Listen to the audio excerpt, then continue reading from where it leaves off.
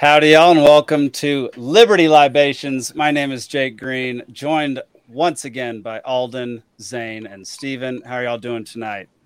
Cheers. Pretty good. Oh, great. Cheers. We got anything special we're drinking tonight, or usual? It's a good night when you have a Negroni, honestly.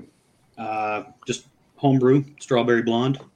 Homebrew. A home recipe where the main ingredient is orange juice concentrate because I happen to have some left over. I gotta say, that sounds so bad. Like, I hate orange juice in general. Orange juice mixed with stuff from orange juice concentrate sounds like a lot. The color looks green. It's not a very appealing color, really. No, it's not. It really could use a glow up now that it's being featured on a podcast. It's kind of an orangish. No, it's mixed with orange liqueur, tequila, and chocolate liqueur. Which, if I was being really generous, I would describe the color as burnt orange. But if I were being not so generous, I would describe it as mud. Baby poop. Baby poop. Yeah. There we go. Gosh, why did you choose the chocolate liqueur to go along with those other mixtures? Well, orange and chocolate is a classic flavor combination. So, is it? Yeah. Oh yeah. Wow. You get those chocolate oranges at Christmas time. You got to slam them on the table. Yeah. I have Jake, never had. You never watched the Food Network?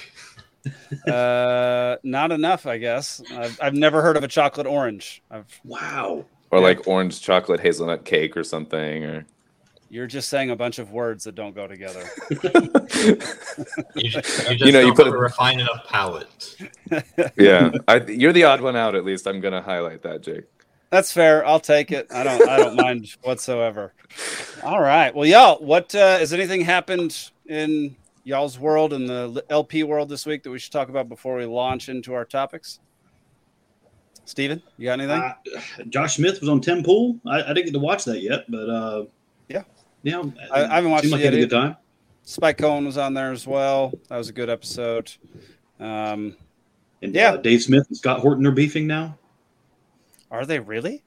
Apparently, Dave quoted him without giving him proper recognition or something. Oh, okay, whatever. I don't care. But I did see. You had me concerned for a minute. I did see that part of the problem was the #1 news podcast on Spotify for the past week. Really? Nice. Yeah. And the #2 podcast was Liberty Libations, I would assume. Yeah. 2, but preceded by a couple of zeros and a decimal. Like, maybe so. Is Jake frozen? I think all of y'all went away for that entire thing. I think you went away. Everything that we just talked about. Okay, well, yeah. I'm just saying on my screen, everybody went away. Man, that was weird. My internet went out for a second, even though it's a bright and sunny day, and I've had no problems with it until now. That's great. All right, it looks like There's going to be a wildfire that starts. Let him in. Let him in. Dadgum, y'all. My internet is.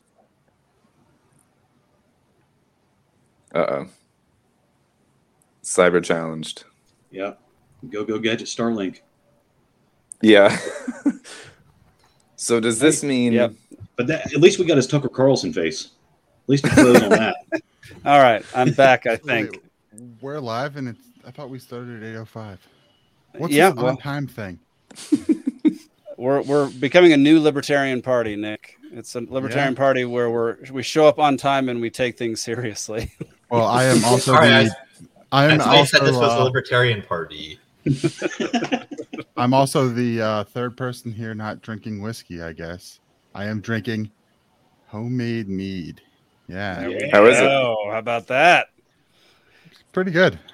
Better than I would have thought it would turn out. What's the gravity on it? I don't know. I didn't check it before bottling it. It tastes strong. Okay. Tell us by the end of the episode, then, I guess. It tastes strong, so that's all that matters. Good evening, Grumpy Gnome. All right. Yeah, my internet, y'all, it has been working perfectly until we started streaming. So that's a bit suspicious in my. It waited until it didn't matter. Yeah. Yeah.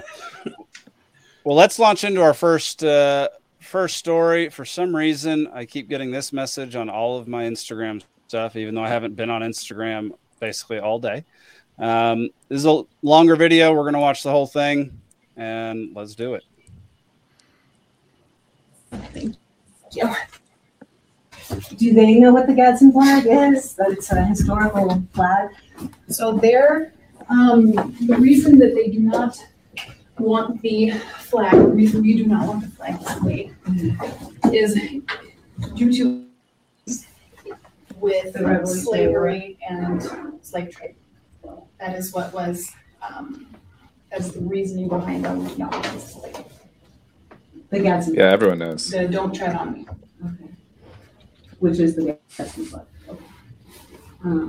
Her face okay. is so annoying. Agreed. What is going on with this?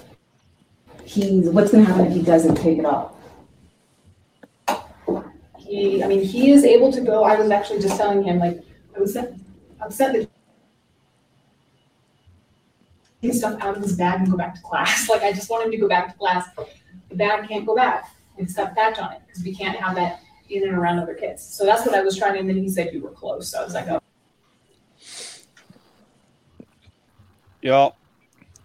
Y'all got to start talking for a bit. I'm going to log back in. So we got the basic gist of it here. Is some busybody Karen, which let me go ahead and remind you folks, and all love and respect to my wife. Government school teachers are government employees still. There you go. And statistically, they test the lowest on all the test scores.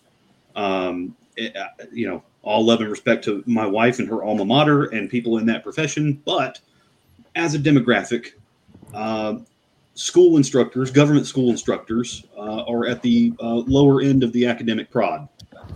It's just kind of how it is. And now, you get this evidence more and more by these people that try to inject morality into their teachings. They think they're there to, I'm there to, shape young men, all that kind of stuff. And it's like that, you're there to educate. You're not there to inject your morals and things. And it's crazy that, this is the kind of stuff that's coming in the wake of taking prayer out of school. I mean, the two might be unrelated. I don't know. But this is the kind of stuff you get when you have compulsory education on this level, that you just wind up getting the bottom of the barrel of the people that are actually instructing. Is she even a good teacher? I would even just say that what's more troubling is how much she just kept, because I watched the video before this, and how much she just kept going, it's the policy, it's the rule, and she's just like, but avidly enforcing it, and there's no way I would enforce that. I don't care, who told me, like what marching orders it was, and there's absolutely no way. And another point to like the government employee, the teacher thing, or whatever, they seem to be very much like just in step with, what's being handed down as sort of like the marching orders kind of a thing, which is frustrating. Mm-hmm. Yeah, I happened to notice that everybody in that room was sitting in swivel chairs. Swivel chairs also invented by a slave owner. So we didn't even start trivia yet, and Zane's got the random facts of the day. Yeah, there we go. Nice. Also, the terrible governor of Colorado defended. Hey! Reason Magazine told me he's the most libertarian governor in the country. My bad. Because he locked people down during COVID. That's my bad. Yeah, and he favors red flag laws. I forgot that reason is reasonable. I forgot about that. But Jared Polis defended the Gadsden flag after the student was removed from class in Colorado Springs. Like, that's the fact that dummy decided to go against what his teachers in his state were saying is pretty funny, and that makes that lady look even dumber than she already did. And just based on those two facts alone, that you can put these two on opposite ends of each other here. That tells me that there's possibly a teachers union in the area, and that's once government employees unionize, this is the kind of crap you get. If they're allowed to lobby together to get more of your money with no extra output, all you get is extra bureaucracy. Oh, well, we have these extra rules in place. Okay, what does that do for efficacy? Huh? That is the absolutely perverse thing about public sector unions, is that they're unionizing against you. Right. You are the one that they're trying to extract more money from in this situation. But it's way worse than private sector unions because at least, there's some sort of incentive for the owners of the business to, have good relations with their labor force, but also still providing products that people want. With the public sector union, the people who they're negotiating with, the politicians, are not actually like the people who have to care whether the service is good or bad, because they can make you consume the service regardless of how bad it is. But then, they're also the ones that can get campaign donations from the very public sector unions that they just acceded to the terms of. There we go. Well, and it's abuse of power on the teacher's part too, because she's offended for somebody that might not even exist or be a part of this equation. Was there a better person for it? Exactly. Was there a minority kid in this class who was like, hey, that represents slavery, that's offensive to me? Or was she just automatically offended for them? There's also the concept I don't think there's any minorities kids in the class there. We are talking about Colorado Springs. So isn't there a prime example of that would be the NFL. Okay, so you have the Washington Commanders, because the Redskins team was racist, right? So now you have an Indian tribe that's lobbied together that were like, bro, that was preserving our heritage for the last 80 years. We want it back. Bring back the Redskins. Yeah, there's a petition going around. Wow. Yeah, and now the team is not recognizing them. And they're like, that's racist because now you're saying we don't exist. Dang. Dude, when all the woke stuff went down with that, my high school changed from the Indians to the Bulldogs, and it just pissed me off to no end. They were trying to get rid of that back when I was there, and I was like, you motherfuckers aren't doing this. And then should have changed it to the Shih Tzus. The weaker, the weak generation showed up, and they didn't put up a fight. And actually, it was just done in the middle of the night when the George Floyd thing happened. It was like, oh, the board unanimously decided that we're no longer doing this, and it's like, oh well, fuck you guys. Yeah, well, and do y'all remember growing up watching the Atlanta Braves and Chief Nakahoma would come out? Yeah. No, I'm from Pittsburgh. Those were the days, man. They had a teepee in the outfield. There was a dude dressed up in Indian. He'd get out and start dancing. And you had the Buccaneer. Yeah, the Pirates fan. Which might be racist in its own way or something. Right. Probably. It's racist against Somali pirates, I'll tell you. You're exactly what I was going to say, right? A little update with the Jaden situation. Is that the kid today. with the backpack? Yep.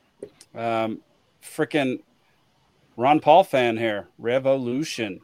Mm-hmm. Right on. He's got Shiba Inu. I saw the Shiba, yeah. What else has he got in here? What are some of these?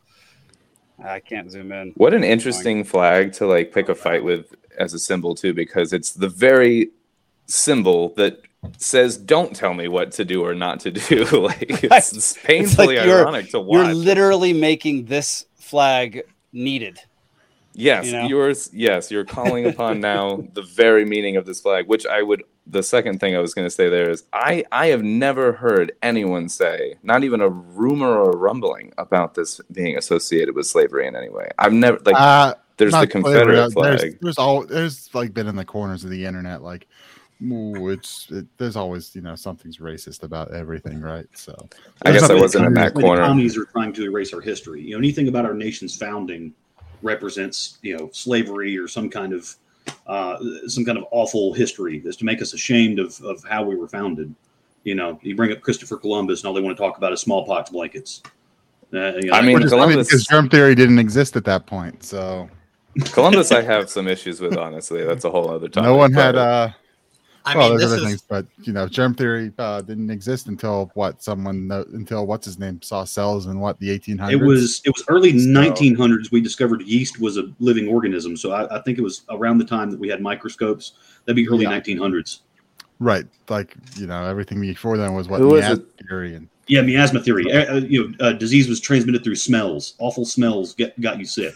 Who was it that made the certain way? It was it was a reasonable assumption based off of kind of what we know now, but it's just not it's not the real thing, right? So, Zane, do you know this? Do you know who made the convex lens first and put it on his hand and saw the little things crawling around, and he called them wretched beasties? If memory serves, the first person to Dutch develop name, something right? that Leeuwenhoek, who Is I that think right? was all the way back in the 1600s, is the inventor of the first thing that would be recognizable as a microscope. I think it was like during the Renaissance. That's like, the name I was thinking. It was something. Germ theory. Yeah, I don't know about germ theory, but I haven't made clips of this show in a while, but I'm definitely making a clip called "Wretched Beasties." That was like that's our overtime set. That's our overtime segment. That's Wretched on a show on Rumble only. Yeah, Liberty Libations, Wretched Beasties. Now, this kid has a Kekistan patch on his bag. I'm sending him a Christmas card. Oh. Yeah, how much love I missed when that was a thing. Like that. Did you ever see that MSNBC special report on it was called Kekistan Rising? I watched that clip on YouTube like 20 times because it was absolutely hilarious. Like they were trying to be serious, and every clip is just someone doing a meme troll. Oh yeah, that was the way we would get the Antifa pages shut down too. Because right after Rolling Stone dropped that article saying that the floppy pigeon, the floppy head pigeon was racist, so all you had to do is go on the Antifa pages and just spam that bird, and it would get shut down.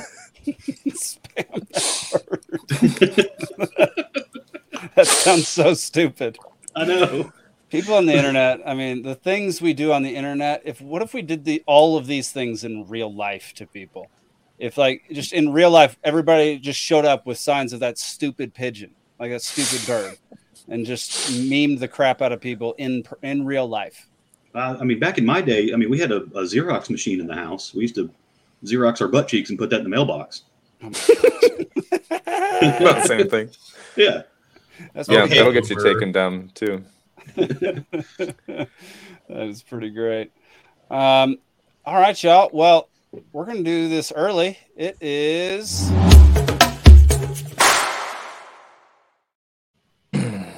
trivia time. Here we go.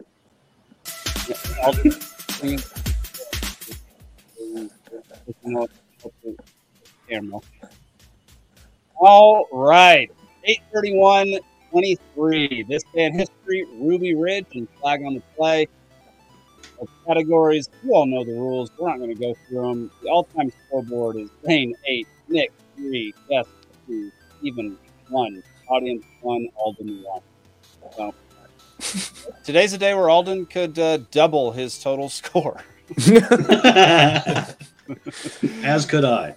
So could the Steve. First round is this day in history. I will be reading, as usual, the entire question, and I will try to note who puts their hand up first. Let's do it. Actually, let me get this thing so I can see. There we go. All right, here we go. First question. On this day in 1888, which famous serial killer claimed his first victim? Alden. Jack the Ripper. Jack the Ripper. That's what got me kicked out of school one day. There was a kid in school. He made T-shirts. Said "All work and no play makes Jack the Ripper." And there was like 3 dozen of us wearing the shirt one day, and all the teachers were like, "No, all y'all over to the side. Get that out of here." I had a different thing pop into my head when you were like, "That's what got me kicked out of school." I was like, "You killed someone?" Like, yeah, that would get you kicked out. Yeah, that'll get you. All right, question number 2. On this day in 1897, Thomas Edison patents his first camera. What is it called? Zane. The Cinescope? Nope. Alden, you put your hand up for like half a second. Were you trying to answer? I was, but now I'm going to let everyone else go. All right, Steven, go. I'm going to go with the Edison camera. Wrong. Nick. The photoscope. No. Alden, it's your Is it a silver graph or something like that? No. Y'all have 10 seconds. Nick. I stole this from Tesla. That's a better name than what it ended up being. Grumpy, the Instagram. Yeah. Joel Jones, you get the point for the audience, brother. It is the kinetograph. Bravo, audience. Is Joel Jones a new watcher? I don't recognize him from. I don't recognize him either. Joel, thanks for tuning in to the show. Welcome. Here we go. Next question. On this day in 1955, William Cobb demonstrated the first ever car in this category. What powered it? Zane. Electricity. I mean, electricity has powered many cars. Be more specific. Solar power. There we go. Solar powered car. All right. Next question. On this day in 1935, FDR signs what act? Dang, I think that was Nick. Whichever one steals the gold.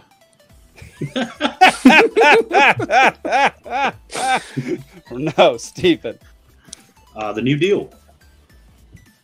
Hang on a second. Let me. Pretty sure that's a collection of acts. Yeah, I think that was the old deal then. So actually, this is interesting. I didn't. I should have done a little bit more research on this. It was signed. Looks like it's been signed multiple times. I might have to void this question. Void it. Yeah. The answer is Neutrality Act. However, there are multiple Neutrality Acts, which I had no idea. Do any of them actually keep us neutral, or are they all just like a pretense for war? First, let's see. No, they're all pretense for war. Yeah, we move our ships closer and closer to them and say, "Stop touching me! Stop!" Yeah, but there were three of them were signed. Yeah. How dare you don't like that we put nukes on your border? 3 of them were signed during the 1930s. So that question is voided. All right. The real question is whether neutrality is a really convoluted acronym. I don't know if we're doing that quite yet. I mean, that's a today practice to sell it to the dummies. Yeah, that's fair. All right, next question.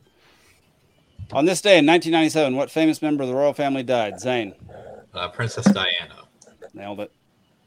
Not the hardest one, but they're not all going to be hard. But the fastest hand, though. Yep. Next question. On this day in 1991, what country declared independence from the Soviet Union? Alden. I think there's 2. I think it's Kyrgyzstan and like Uzbekistan or something. It's only Uzbekistan, and you got it. Wow. I thought it was both. They have bone in their brain anyway. I think Kyrgyzstan was a different day. Oh, okay. But it was around the same time. Okay, that's right. It is this day in history, not this week or whatever. Yeah, Joel, Ukraine was last week. That was last week, actually. Yeah, we had the same question last week. Uzbekistan, I just trying to remember which one it was. Uzbekistan is inferior to Kazakhstan. Very nice. King of the Castle. Borat. Goodness gracious.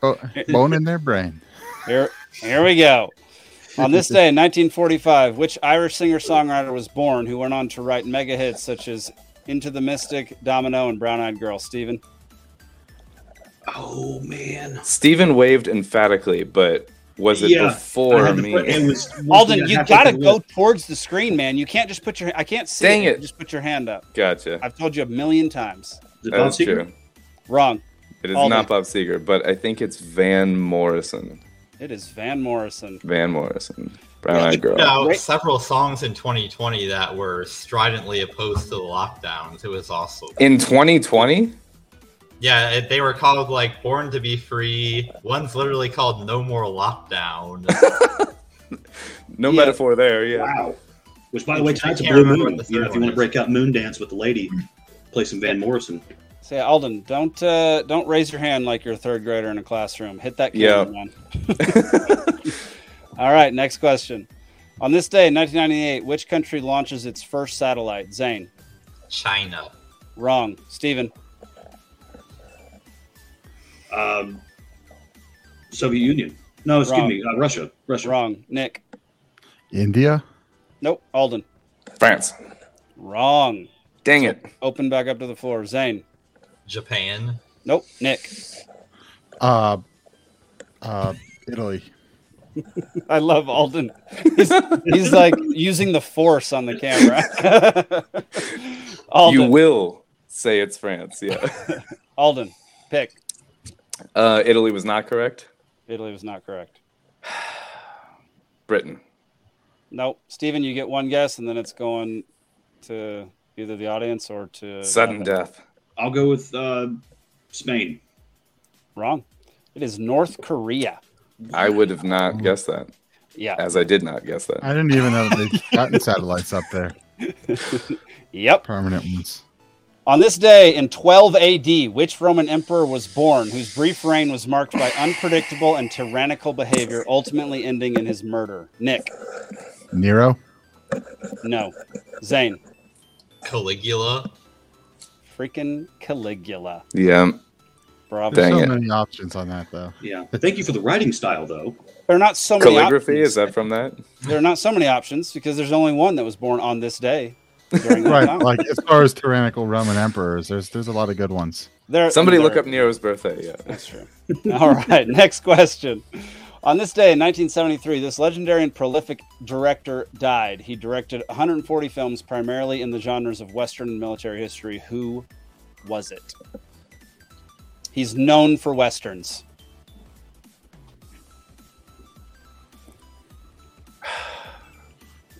Zane.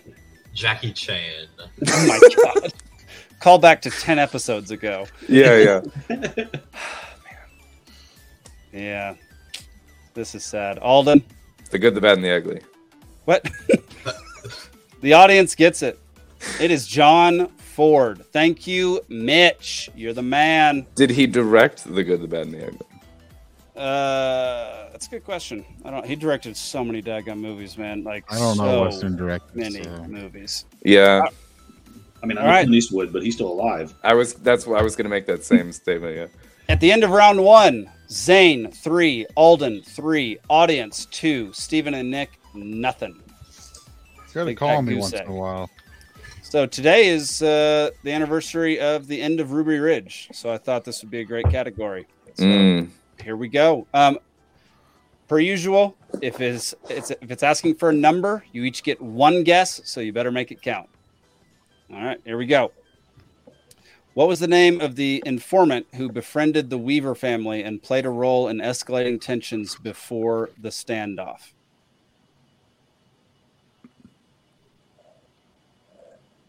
Alden. Jake Tapper. No, wrong. Nick. Joe Biden. No, that would have been a good one, though. All right, I don't think y'all are going to get this. Steven. Janet Reno. God. No, she's just the one who ordered people to die. Zane, it's up to you, buddy. So I'm not waiting another 10 seconds for this. Go, Zane. Last go. Man. Alden Hardy. Oh, my gosh. Kenneth, what year I don't was even this? know how you pronounce his last name. 1992. Okay, I was 2 years old, so that's probably true then. No. Barely alive. Grumpy gnome. Fatally? Fatally, yeah. Jackie Chan. Which, Fatally, what a interesting name to have for that. Fatally? Like, it sounds like fatally? Like, yeah. That's interesting. All right, next question. These are worth 2 points, by the way. How many days did the standoff last? Zane. 7. Wrong. Alden. 8. Wrong. Steven. 9. Wrong. Nick. 13. All right. Steven. Oh, audience gets it before we had to go to rock, paper, scissors. Joel is crushing it. It is 11. Nice.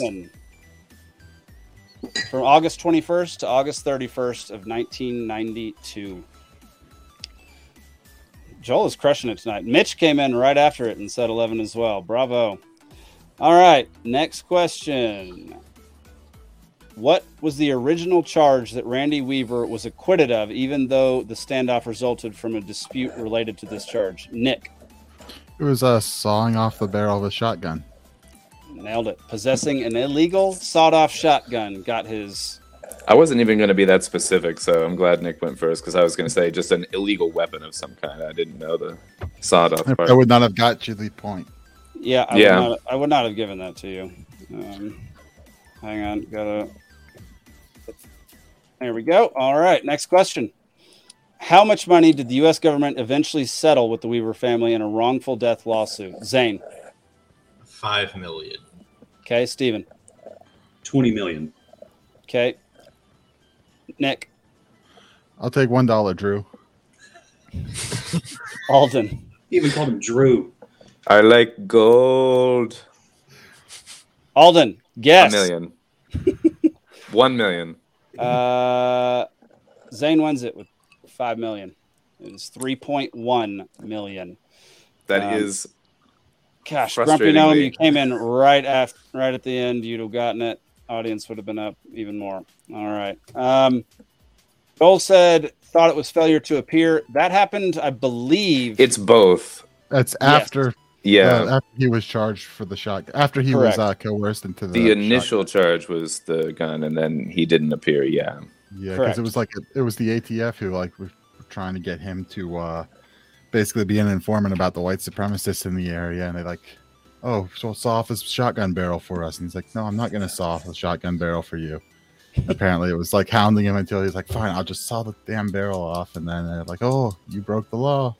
Is it really? Was it like an entrapment? I was basically it was a complete entrapment deal. And then so he was like, yeah, and so he was, and actually the failure to appear wasn't, as far as I think, the way it went was they changed the court date on him, and that's what led to the failure to appear.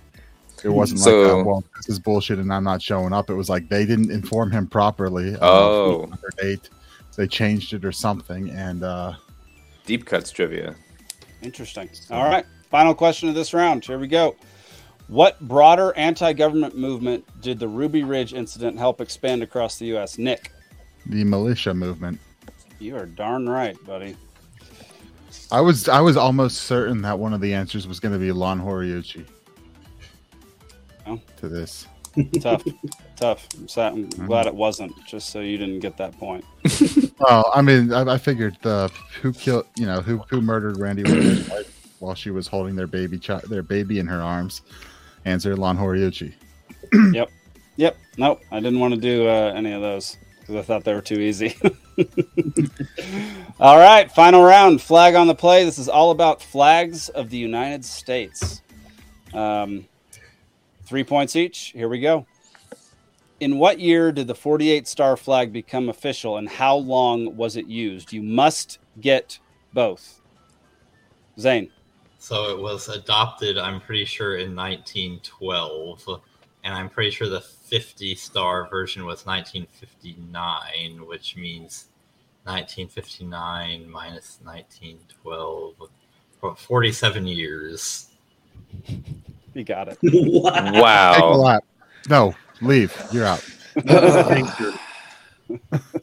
Man, that's Zane's going to have to be the trivia master at some point. I've been telling you this.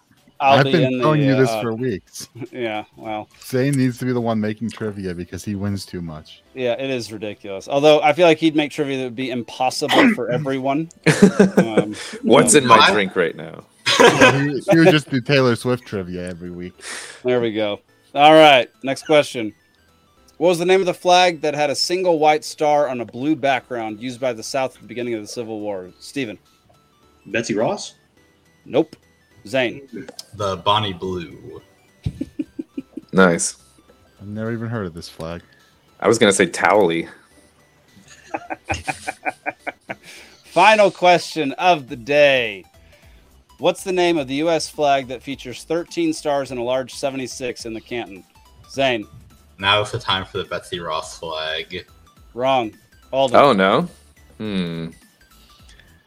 Lucky 13. Wrong. Steven. I didn't raise my hand yet. Oh, I'm sorry, Nick. My bad. Let's go with the Centennial flag. Nope. Steven, you got an answer? The Continental flag. Nope. All right, Nick. Trick question. Flag. Audience gets it. The Bennington flag. Audience did good today, man. Dang. Audience did great today. Final score. Thank you, everybody, for playing. The final score was Zane 11, audience 7, Nick 4, Alden 3, Steven, big fat goose egg, brother. I'm reading the wrong books. Switch up the reading. Well, thank you all for playing. Great times. Love it. Love that we get. I enjoy the trivia section of this podcast a lot. We get a lot of. I get to end up, doing a bunch of research that I normally wouldn't do for a whole bunch of different things, and so I get to learn stuff. I think everybody else learns stuff, and I don't know. It's fun. I enjoy it. What do y'all think? Should we keep on doing trivia over? I love it. Yes. If you remember, trivia night is the reason why I became a regular cast member of the show. That is true. Yeah. Yeah, Joel, I understand why you think you should get a 20-point handicap. The difference is that you are allowed to look things up online. So technically speaking, you should always have the right answer at some point. The delay and there Google kind of there is a cancel out. delay. Yeah, no, there's a you delay. do have to type, but you do get Google as well. So yeah, that is a slight advantage. The audience has won once. So it's not. I was in the audience. Shut your mouth, Zane. No one likes somebody with an ego. Joel, we would never look on Google. Yeah, Jake, don't encourage the audience to look the answers up. I respect. Where's the integrity in that? No integrity. There's no integrity, At least I'm not looking That's it up. That's the problem with trivia these days. Wrong. There's no integrity. There's no integrity. No integrity. All right, we're going to launch into our next topic, and I'm still getting this annoying message. We're going to watch 2 videos in a row. Well, we'll watch this one, then we'll talk about it, then we'll go on to the Maui stuff. So here we go. Colombia, Canada are no strangers to fighting wildfires on their own, but this time they've been met with RCMP blockading the roads. So I'm going to be arrested if I go across that bridge? Why are we wasting these resources right now on this? That's just the way it is. Like, you don't understand. Like, yeah, save your house, but when that bush is behind and I can run out there with a shovel and buckets of water and put out 30 spot fires in a day, when I save that old lady's house, I can save 10 people's house. Not only have they restricted their travel, but in some areas they've shut off the water. Somebody on Facebook or Instagram could tell me why there's no water in the water hydrant. Anytime it's because of power, it's possible, but I'm very, very suspicious. And we're led to believe that authorities have our best interest at heart. Where was this? Was this Maui? This was Canada. Canada. Oh, okay. You couldn't tell by the accent. Oh, yeah. And the beady eyes and Maui floppy accent. heads. And the Tim Hortons in the background. I missed most of the. I mean, we've been affected by some pretty terrible wildfires up in Montana just from the smoke from Canada. I mean, we've had some wildfires here since I've been here, but the wildfires in Canada have been pretty intense all summer, and many of them started at basically within 30 minutes of each other. There's one video showing how quickly I've seen that. Yeah, it's so many of them started on the same day. Crazy how they all just start at the same time. It's like an entire province just erupted in flame. Yeah, at the same moment. It's like there were people who might have who tell you that all the wildfires are from, I don't know, something like I don't want to say climate shifting. I don't know. I don't know. Joel said the RCMP is the very definition of dirty state puppets. I literally know nothing about RCMP, but if they're like the state troopers here in the U.S., then yeah, they suck. They're the Mounties. They ride mooses. They'll pull you over, and if you write "Canada sucks" on the side of your 18-wheeler, they'll pull you over and make you write it in French as well. That's pretty good. The Mounties have maybe one of the best propaganda arms of any police agency in the world. Because everybody, if you just ask somebody on the street, describe a Mountie, assuming they know what one is, they're like, oh, they're so polite. They have the funny hat and the red uniform. And they ride a moose. And they want to tell you about processes, and they're the Canadian version of the FBI. That's interesting. I didn't know that. Yeah, they're the National Police Force. Royal Canadian mounted police. Yeah, what's with the mounted? Who cares? Like, I guess they used to be on horses or something back when they were first started. Like, what the crap? Mooses. Okay, the mooses would make more sense. Literally redcoats. I love that. Yeah, that's good. That's good, Elizabeth. Love it. So yeah, a lot of weird stuff going on in Canada, and here's one from Maui. This is a reporter, a journalist, trying to report on what's going on down there. So here we go. Here.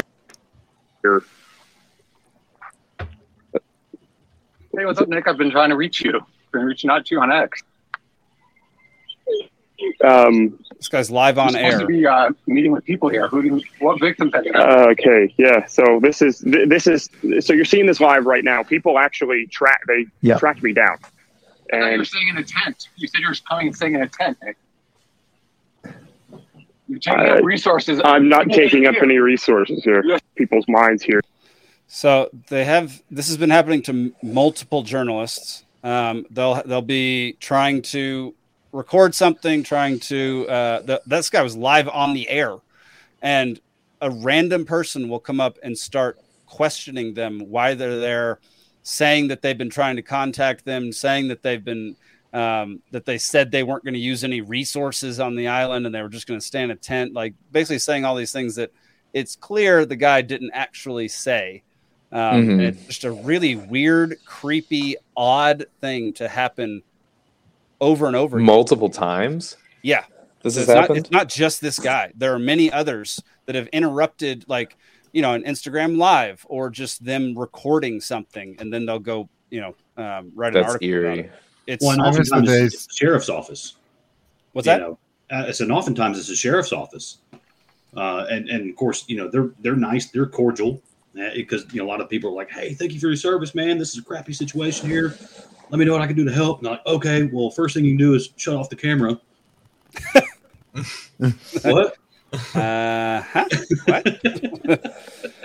Yeah, I mean, it's really bizarre that it keeps happening over and over again. And like that guy who approached him was just wearing like a black T-shirt. He's a Fed. Like, what the heck is going on here?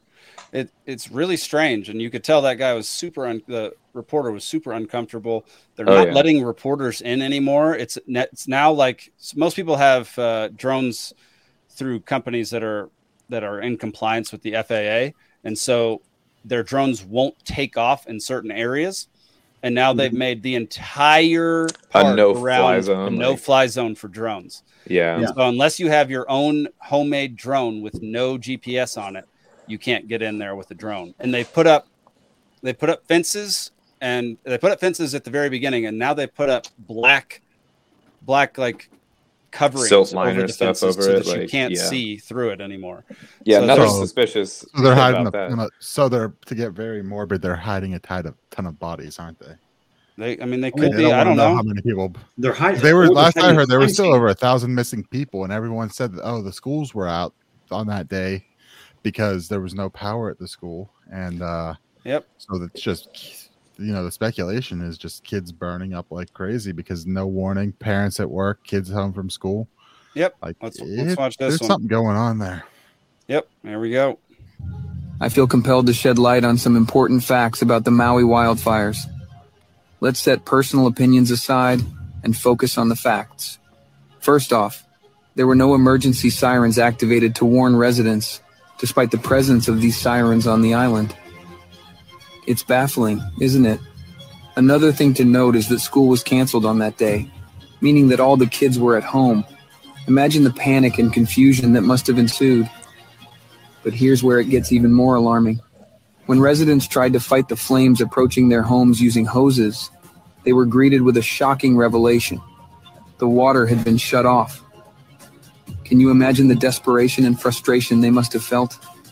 Both residents and firefighters were left without this crucial resource. And as if that wasn't enough, the situation at Front Street in Lahaina added an extra layer of disbelief. Residents attempting to evacuate were met with a police barricade, preventing them from moving even as the flames closed in. It's mind-boggling to think that orders were given to keep those cars stationary despite the imminent danger. Now, brace yourselves for some strange anomalies. The temperature of the flames was intense enough to burn tires and aluminum on vehicles. Weirder still, some blue umbrellas were left unscathed, while trees stood strong amidst the devastation. But perhaps the most puzzling aspect is the selective preservation of blue-colored objects near destroyed areas. It defies logic and raises even more questions about what actually happened. More reports coming. Stay tuned.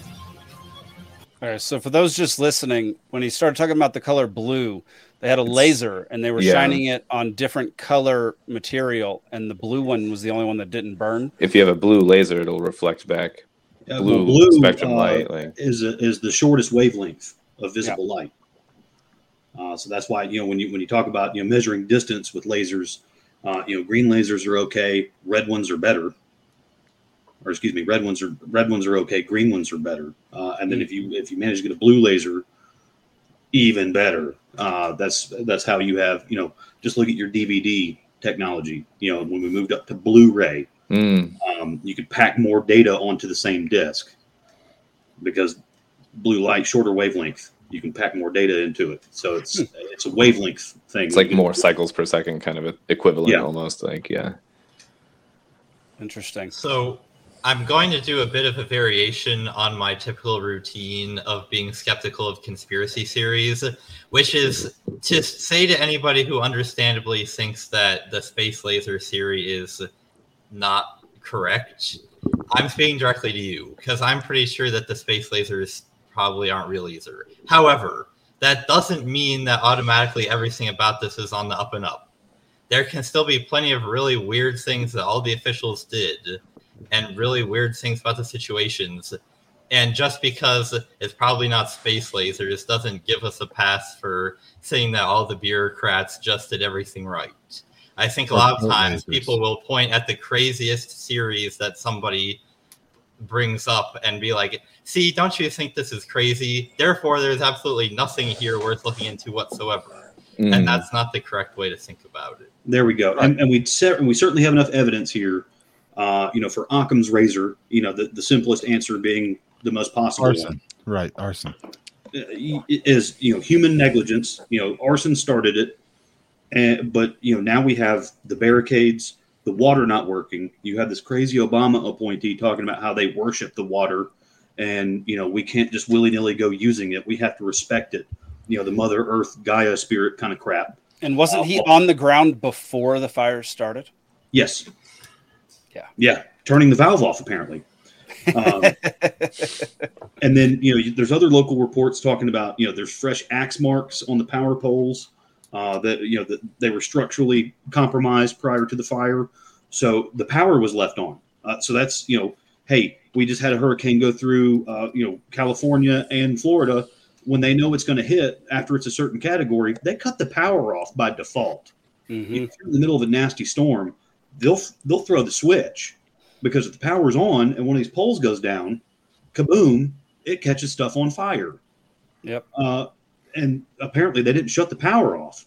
I mean, you see in the video, the guy's house is on fire, his light bulb's still on, and he can't use his hose. Yeah.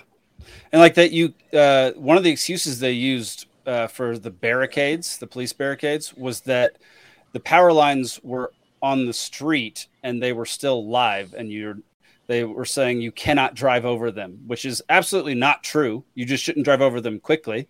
You can drive over them because you're on 4 rubber tires. You're on 4 rubber tires. You can drive over a downed power line. A car is you didn't grounded, go fast because then it'll whip it up and it'll get into the metal. But as long as you drive slowly, it'll be fine. How did the police barricade get there? Did they come from what side? You know what I mean? How'd they get out? I don't know. Yeah. Okay, here's another video. Let's add this. Here we go. What kind of wildfire melts aluminum from the cars, melts the cars into the ground, but doesn't melt the asphalt? Let's get out our pen and paper and do some quick math. Aluminum melts at 1,220 degrees Fahrenheit, and asphalt's melting point is about 343 degrees Fahrenheit. So how in the world is it possible to have aluminum melted from the cars, but the asphalt isn't melted? Well, I'm going to show you how this is possible right now. The world's first airborne directed energy weapon. The airborne laser, also known as the ABL. Just mounting the ABL requires one of the most sophisticated and elaborate modifications in history. The entire nose section is removed and retrofitted, and the world's largest titanium plate is installed to hold the enormous turret-mounted laser in place. The ABL system is designed to find, track, and destroy an enemy target in the air and on the ground. It can loiter at 40,000 feet for 5 hours, refuel in midair, and destroy a target 60 miles away in less than a second. This is why everything in blue was still intact, just like these umbrellas. Lasers can actually be programmed for different wavelengths. Notice how it doesn't burn the blue, but it burns everything else. In this episode of The Simpsons, they erect a new statue. When the sun hits it, it causes a laser beam. The same statue that was mysteriously placed in Hawaii. And now let's look at the aftermath. Everything is disintegrated except for this blue umbrella. It's time to wake up, people. Peace and... So, what kind of... I mean, once again... So Simpsons predicting the future. Yeah, that's crazy. How many times that's happened? True story. My dad's did some of the optics on that plane, so like I'm a little bit familiar with it, and I mean it's kind of a project that never went anywhere. Interesting. Well, but we have an Air Force base in Maui where this tech is on drones. So it never went anywhere at the time. Doesn't mean we gave up on it because there's, I mean, we have, directed energy weapon, drone-based energy weapons being researched at an Air Force base in Maui. It's a lot of things we have for that stuff that didn't go anywhere, like on an official level that still kind of exist, in theory, like in somewhere, like, but just not mass used, I mean, I remember being a junior in high school in 2002, reading Time magazine talking about these lasers we have on our aircraft carriers now, that can maim, blind, or kill enemy combatants 1,000 miles away. That kind of thing.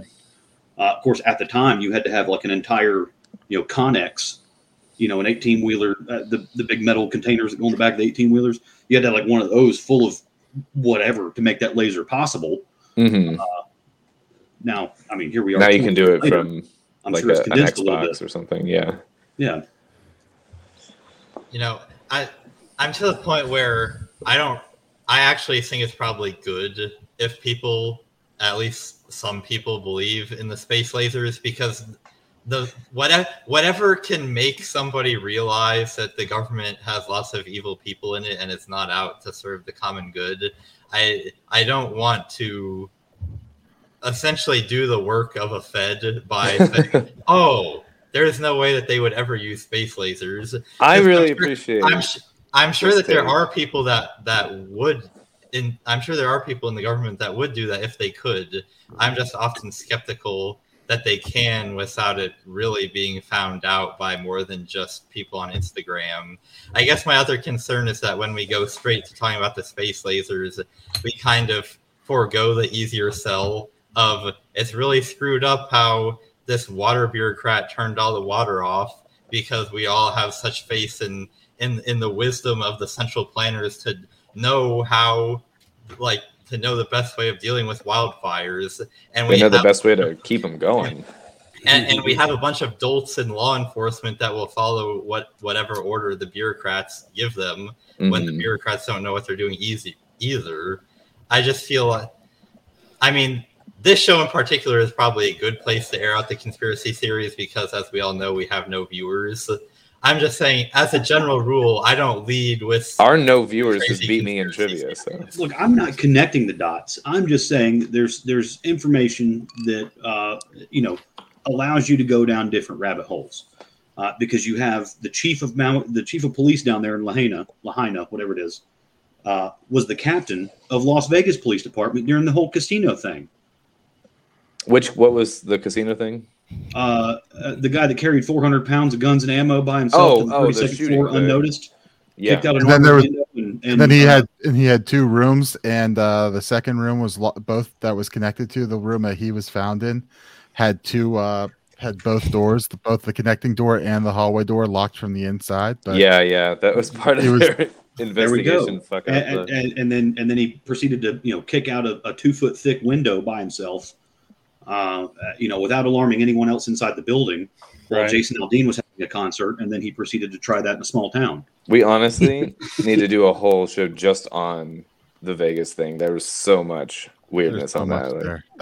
Once I'm back in Atlanta, we're gonna have a little bit more structure to this show, and we're gonna do some interesting things. I think one of the things that we're gonna do is we're gonna have a segment besides trivia, and it's gonna be predictions.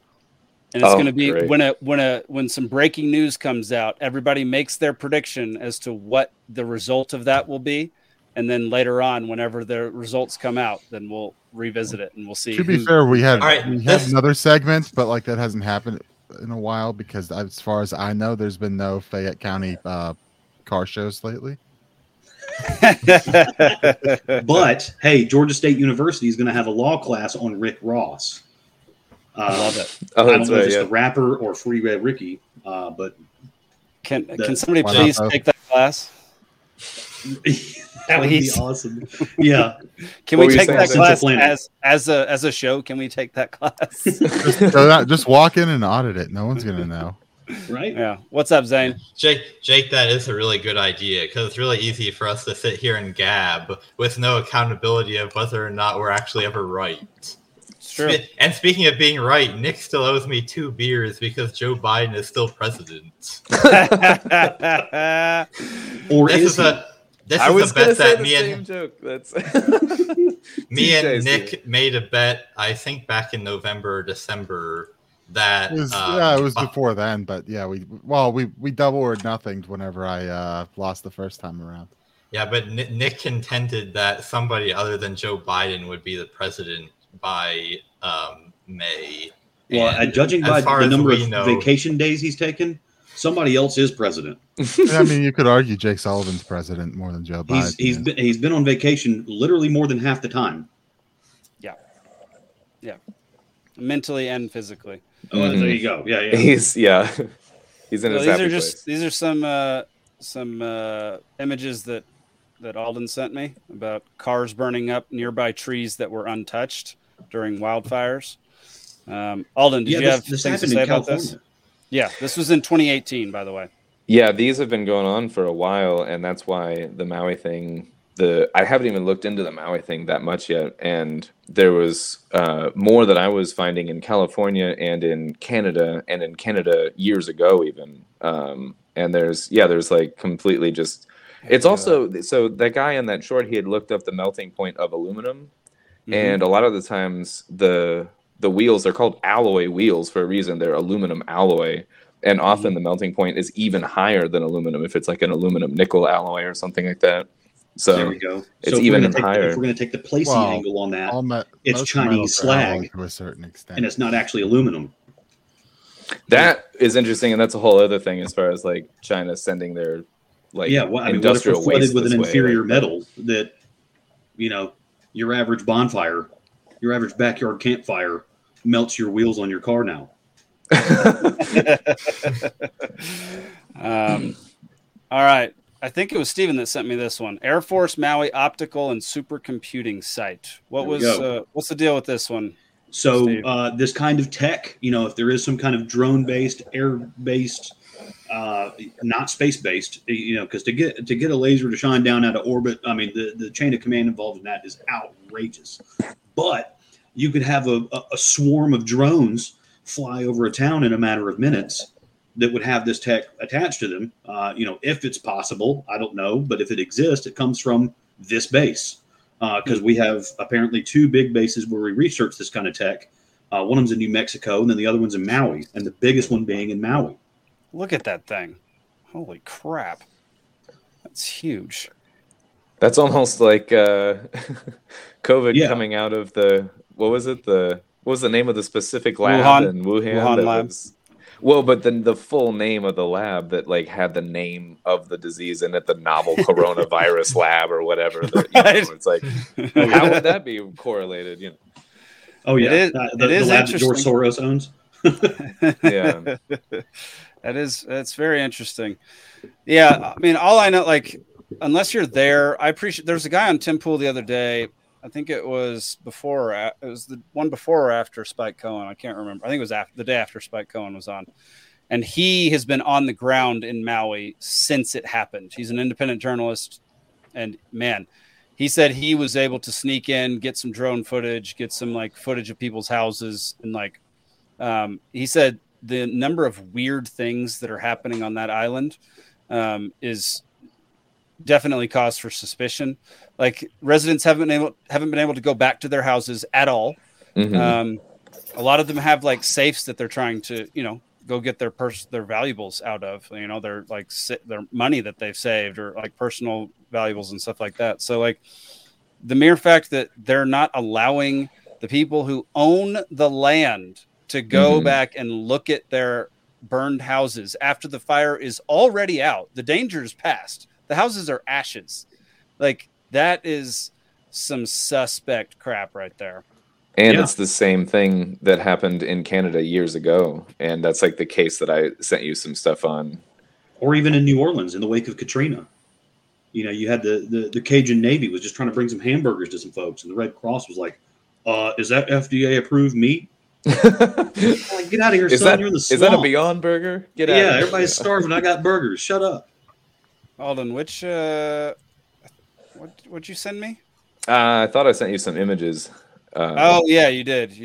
Yeah, there were just so many I didn't download them. There was a few, yeah. Okay, let's see. I'm gonna try to get them. Y'all keep chatting about that. That was one of them I saw too. Was from the locals, like the house totally incinerated. You got trees, 10, 20 feet each side of the house, totally preserved, green leaves on them.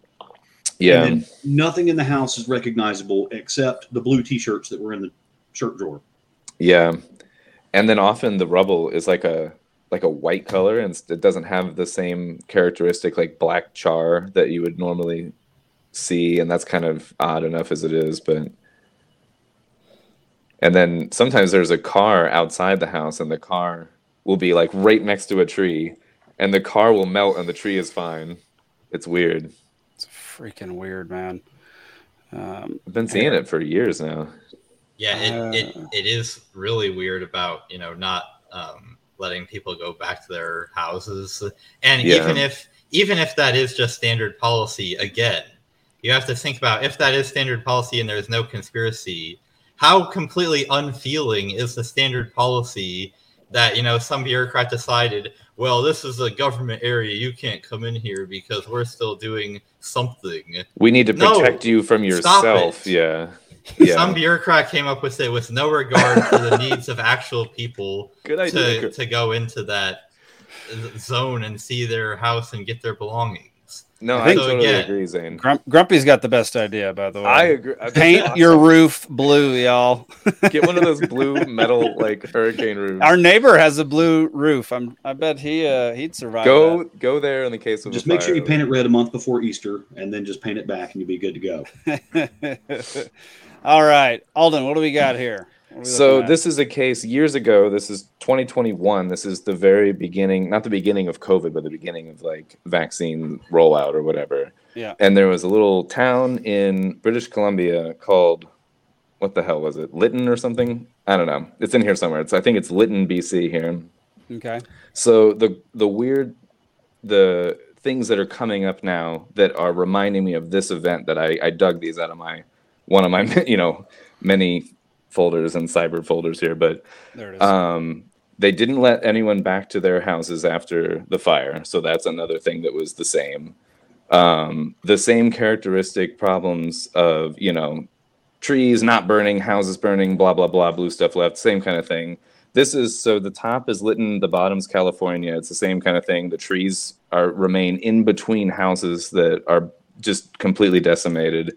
So we're seeing the same kinds of things, whether it's policy or, in effect in terms of what is happening chemically or molecularly or whatever on the ground. Mm-hmm. And there was some other weirdness about this. So this guy, Dr. Hoff, was doing stuff. He was studying the effects on his vaccinated patients. He had, I think it was like 900 doses administered. And he stopped because he started getting a lot of people that were reporting, symptoms that were, unfavorable. And he even had one person die about 3 weeks after. And he wrote this open letter, talking about this and trying to kind of see, is anyone else experiencing this and blah, blah, blah. And he was met with, a lot of criticism and pushback, of course. But he kept working and he kept researching with his patients. And he found that 62% came back positive with like the D-dimer thing, like the blood clot test thing or whatever of the vaccinated population there. And this was kind of early in the days of this being like kind of like well known that it was going to push against the mainstream narrative. But his clinic was in Lytton and the whole city burned down, but not the trees, just the buildings burned down. And so it was just another detail of like targeting a certain area. And then the first image that you pulled up was about HAARP. So Stephen knows about HAARP. Oh, yes, sir. We've talked about HAARP quite a bit. So this is HAARP gets in the same week, gets a $9 million grant to do. So the Army apparently officially said like, oh, we don't use the facility anymore, but they let other apparently the National Science Foundation now uses it or whatever. After denying its existence for about 25 years. Yeah. Oh, but now it's real, but now we don't use it. Yeah, exactly. And I highlighted the 33 acre just as a little masonry, little trivia bit there. But same week over here. So here's the June 21st to June 25th of the same year. HAARP basically goes, okay, this is a no-fly zone over the facility because the electromagnetic radiation will interfere so much that you won't be able to operate a plane above us.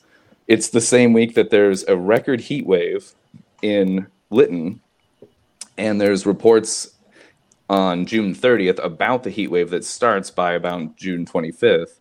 130 people died suddenly there from the heat wave there. And then there's the wildfire at the end of the heat wave. And then the images after this of the pyroclast like plumes or whatever with the lightning in them. So here's the weird pattern of the lightning. Now, I grew up in Florida. I'm no expert, but I've never seen lightning in lines like that. It's really strange. It's like a box. It is. There's several images of this same kind of thing. One even looks like a Q, which is hilarious if we want to get into like some stupid QAnon shit, but that's a joke. But it is so strange. They're like actual right angles of lightning. And then here's like a tweet or something from like a meteorologist that's like at least acknowledging that like this is not normal, right? And like he lines and it really is, yeah. Crazy. And then he dates it and everything. And so this is in the smoke plumes from the fire. So there's all kinds of weird stuff going on. Anyway, just kind of I wanted to just present quickly a lot of weirdness around the same thing that reminded me, the Maui stuff reminded me of this, but. So specifically about the evidence that a lot of cars and houses are burning down, but not the trees. Yeah. Sure. And just to make a general point about being at least a little bit skeptical when evidence is presented based off of scientific principles not being as you would expect. Like it's very intuitive that if the car is burning down, then the tree should also burn down. Right. But I just did a little bit of looking into it and found that there are actually a lot of species of trees that are very fire resistant, either because they have really thick bark or because their tissue is very moist or because they have really high crowns. And so that's just a general point. Part of some trees' reproductive cycle. Like that's very true. I understand. Well. So this is just a general point that science is infinitely fascinating, and there are a lot of reasons why things don't behave exactly as you would expect them to. That is fair. So again, not to say that every conspiracy theory is wrong. No, it's okay. But we've got to be careful. Well, and look at all the trees on the south side of 285 around DeKalb County, where we have a car fire at least twice a day. They're totally unaffected every time. No, it's okay. It's one of many points that I thought were weird and interesting. And there are channels called Amazing Polly, and they did like a whole like hour-long rundown on this particular event, and they get into other weirder stuff. Even the bonus round of this is like it involves, some people spotted a train that was on fire in the area, and that's weird stuff. And then the kind of train that is, it's a CN train. CN was actually fined $16 million the year before for for starting a fire 10 miles south or 10 kilometers south. So like, I don't know, 8 miles south of That was a kilometer. Yeah. To be fair, there's only 6 major railroads in North America, so I thought one of them started a fire. Yeah, but CN is that's the Warren Buffett one, right? I mean, that's the one that he's no. Bill BNSF Gates. is Warren Buffett's. Got it. Bill Gates is. I was getting to that one. Is actually the shareholder of CN, and then that's where that's why I said this is the bonus round, because it's just like extraneous variable details or whatever, but. There was a report in the news in the area at the time of some people reporting a train on fire or whatever, and just being, just another weird detail. And it just so happens that Bill Gates is the largest private shareholder of that particular railroad. And of course, we all know that Bill Gates has invested heavily in people taking the vaccine. He actually invested $10 billion with a B of his own dollars into 3 different companies that I think the quote is like, I have it written down here somewhere. What does it say about this? Increase access to vaccines, which we all know what that means, right? But that he invested $10 billion of his own dollars into companies that basically push vaccines or whatever. So he's heavily invested in this as a concept. We all know. And he did the centennial keynote speech at the International Eugenics Conference on YouTube. But if we play this clip, we'll get banned now. Oh yeah, don't play that. It's really interesting. Yeah. I bet it's interesting. Anyway, that's like I said, the bonus round of just because it's I'm not trying to specifically pin that to this, but it has been brought up and it is just kind of weird surrounding details. But yeah, that's fair. Yeah, it is pretty interesting. Well, and so I see the angle you're taking as well. You're getting into military weather weapons, right? So we have several and political targets. Yes, specifically why this little town? Well, so you bring up that one doctor. Yeah, so we had there was Dr. Bradstreet, I think his name was. He had a clinic in Florida, and then he had one in Atlanta, and he found out that there was a specific type of protein that in one of his stepchildren reversed autism. That he treated them with that, and then within 2 years. We had 13 or 14 holistic naturopathic doctors just in Georgia all of a sudden suicide themselves in mysterious ways. What? Some of them I don't know about this. We're talking, 5 feet tall ladies had a 12-gauge shotgun. What, did you pull the trigger with your toe? Dr. what? Bradstein? Bradstreet. Bradstreet. I'm going to look Bradstreet. Yes. And at the time, my mother was going to see Dr. Carrie Madej. And she was at the time in Henry County, Georgia, and she knew many of these doctors, and she was like, "They are not suicidal." And she got a little flaky for a while because she thought she was being followed. Yeah, I'm not surprised. Yeah. So, but aside from that, you get back to the military weather weapons. I mean, this goes all the way back to just right after World War II, 1947, I think. Operation Popeye. What was the guy's name? Bill Livingston. I mean, which one was Popeye? That was the one where we were doing cloud seeding, where we figured out we could steer hurricanes. Yeah. Like we couldn't create them, but we could magnify them and steer them. Yeah. And I was it silver iodide they were putting into it? I don't remember what. Dude was on 60 Minutes. I think his name was Bill Livingston. Silver or aluminum? Yeah. It's always aluminum. It was some sort of silver something. Yeah. Yeah. And so it started with that, and we knew in Vietnam. We did cloud seeding, whatever we learned from Operation Popeye, we did the cloud seeding to flood the Ho Chi Minh Trail. We extended their monsoon season for 2 weeks and disrupted their supply chain. Someone in the Manitoba conference thing or whatever in that I'm remembering this from looking into the whole Lytton, BC fire thing or whatever. Someone was asked directly about a question and they kind of danced around it. And in their dance around the question ended up thanking the some kind of officials for bringing the rain or some kind of a weird thing. And anyway, he ended up thanking those in charge or whatever he said for bringing the rain over there. It was just kind of a weird thing. That's a weird thing. That reminds me of that, but Yeah, you can cloud seed. I mean, it's expensive, but it's not like quote unquote hard. Right, and that's not even what we would call military grade weather manipulation. No, that would be more like heating. What you're talking about, lightning patterns moving at right angles. Yeah. Like that's not, that's not odd. That's not a random assortment of nature. Right. Having something like 24 new clouds added to the cloud registry in our lifetime. Now what's special about our lifetime since the several hundred years we've been observing cloud formations? Oh, right. I don't know. The ability to throw megawatts into the ionosphere. Yeah. Picking up where Tesla left off here. Yeah, exactly. Yeah. So there's something to it.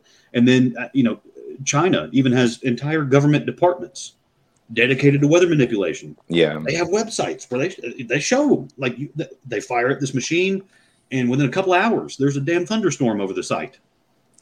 Yeah. I mean, I literally wasn't even joking as far as, like, Tesla's hotel room was raided, like, hours after he died. And by Donald Trump's uncle. That's true. We talked about this. Yeah. Yeah. Little baby Donald Trump was probably there. There you go. Well, so his uncle was Baron Trump traveling through time. Yeah, maybe. That's a whole other theory. Yeah. Yeah. It's in the book. There's a book about it. Interesting. But anyway, it gets weird. Oh, and then the one last detail about the Lytton thing. The police were knocking on people's doors, like personally, like very, very early in the whole fire thing. And no one knew otherwise that there was a fire because the cell phone was knocked out like at the get for everything, the cell phone connection everywhere. They have 3 towers in the city and they were all down. Interesting. Just another weird detail. Now, I gotta go back and look at this now. This just came to my mind. Do you ever watch those like what's happening now videos? Where they try to convince you like the apocalypse is happening. Like, look at these dead whales in Brazil. Now look at these birds falling out of the sky in Japan. Yeah. But there was one of them was like a weird knocking sound. And there was like an entire province in Canada in the late 90s that was like, they heard this. Oh, underground. This right? What it sounded like anyways. Yeah, I don't know. There's places all around the world that have reported like at 3 a.m. like they hear like weird whirring and ticking and humming and knocking sounds like deep underground, and they're basically told go back to sleep. Dwarves. Wait, you're saying you don't hear that every night? That's right. I just thought it was the people in the apartment below me. I believe it's called Agartha, but I could be wrong on that. So, I mean, we know during the 70s, the Soviets played around with that as well. They had the same kind of tech that they could bounce signals through the ionosphere. Mm-hmm. What do they call it? The woodpecker signal. They were trying to drive people crazy in northeastern U.S. and Canada. Is that like the Havana radio? Havana syndrome thing? Havana syndrome. Yeah, it's kind of tied to it, but they could just put a signal in the air that, like, if you just had a radio in the house, it didn't have to be on. Although it would start making this little ticking noise. I've been skeptical of the whole Havana syndrome thing. Yeah, it also there's no way it would have taken much to make Canadians lose their minds because they're already like half lost anyway. So it wouldn't have been a hard thing to do. Well, if I lived in a place where the beer sucks, I don't know what I would do either. Man, okay. All right, that's all I've got on wildfires tonight, y'all. Do y'all have anything else we should talk about regarding wildfires? Because I've got like 20 more tabs that are all single tab, like one-offs for the rest of the night. Let it rip. I'm fine. I know Greece just caught some commies trying to set some wildfires recently. They've been having wildfire issues on a couple islands. Yeah. On Greece? Is it a wildfire if someone sets it? Well, it was going to be a wildfire, right? Put it that way. There was a couple different islands. I believe Rhodes was one. Weird. Yeah, I have no idea. Burning like crazy. Yeah, I don't know. That was a couple weeks back, but wildfires. All right. Well, here's a controversial libertarian thing we're going to be talking about here. All right, let's get controversial. Dave vs. Goliath posted this on X. Gosh, I hate saying X. I wish it was Twitter. Larry Sharp, who we love, or I love at least. I love Larry Sharp. Great libertarian. This is him pitching his next quest for ballot access in New York. To make the Libertarian Party a party in 2018. And with that victory, I would say, I wanted more, but I was happy I took it. We got a victory. Then in 2020, the stroke of a pen, they destroyed us all.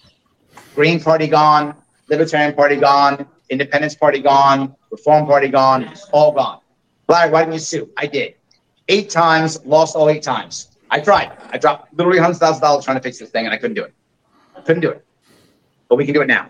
We can actually get ballot access next year. Here's how it works next year. How New York State law works right now is we have to get a presidential candidate on the ballot, and then we have to get 2% of the vote in November. Oh my God, is that hard? Can it be done? Yes. It's going to cost us $500,000. $500,000 if we can do it. So why am I out here? To let you know that. Because I need $500,000 plus I need you to tell the people about it. Plus, when the time comes next year, not now, but next April, I will need you to help me go out and get signatures. I'll need all those things from you. I'll need money from you. I'll need time from you. And I'll need your voice. I'll need all 3 of those. Whatever you have more of, give me more of that. We will have to get 45,000 valid signatures in 6 weeks. That means 60,000, which means 10,000 signatures per week. At 5 days a week, 2,000 per day. That is really hard to do, but we can do it. And something else. Once we get the signatures, they will sue me again. So I need cash to pay lawyers. That's why I need cash. I need cash to pay lawyers so we can actually get there and then actually win the lawsuits. I know how now. Getting my butt kicked last year, boy, was that a lesson. But I learned. So I know what to do now. I know who to pick and how to make it happen so we can win that. If we get 2% of the people to actually vote after getting the ballot, we will have an independent party in this state for 2025 and 2026. If we bring press to the bottom of the ticket, we get a victory. We know this. We saw it happen in 2017. We can do it again in 2025. That happens, then I have a chance of running in 2026 for governor again. Okay, if I run for governor again in 2026 and we already have ballot access, literally it becomes a winnable race. I'm not joking when I say that. 4th place. He tells it how it is. Yeah. So, what are our thoughts on this? Because I have a few. I'm sympathetic to the needing, wanting 50 state ballot access. I think I'm more sympathetic to Dave's opinion on this, that spending $500,000 this year and then you fall short because it's going to be a contentious presidential year. And, it's probably going to be tough to actually pool votes because it's going to be, vote against Biden or vote against Trump from either side you're looking at. Well, it's going to be the most important election of our lifetime.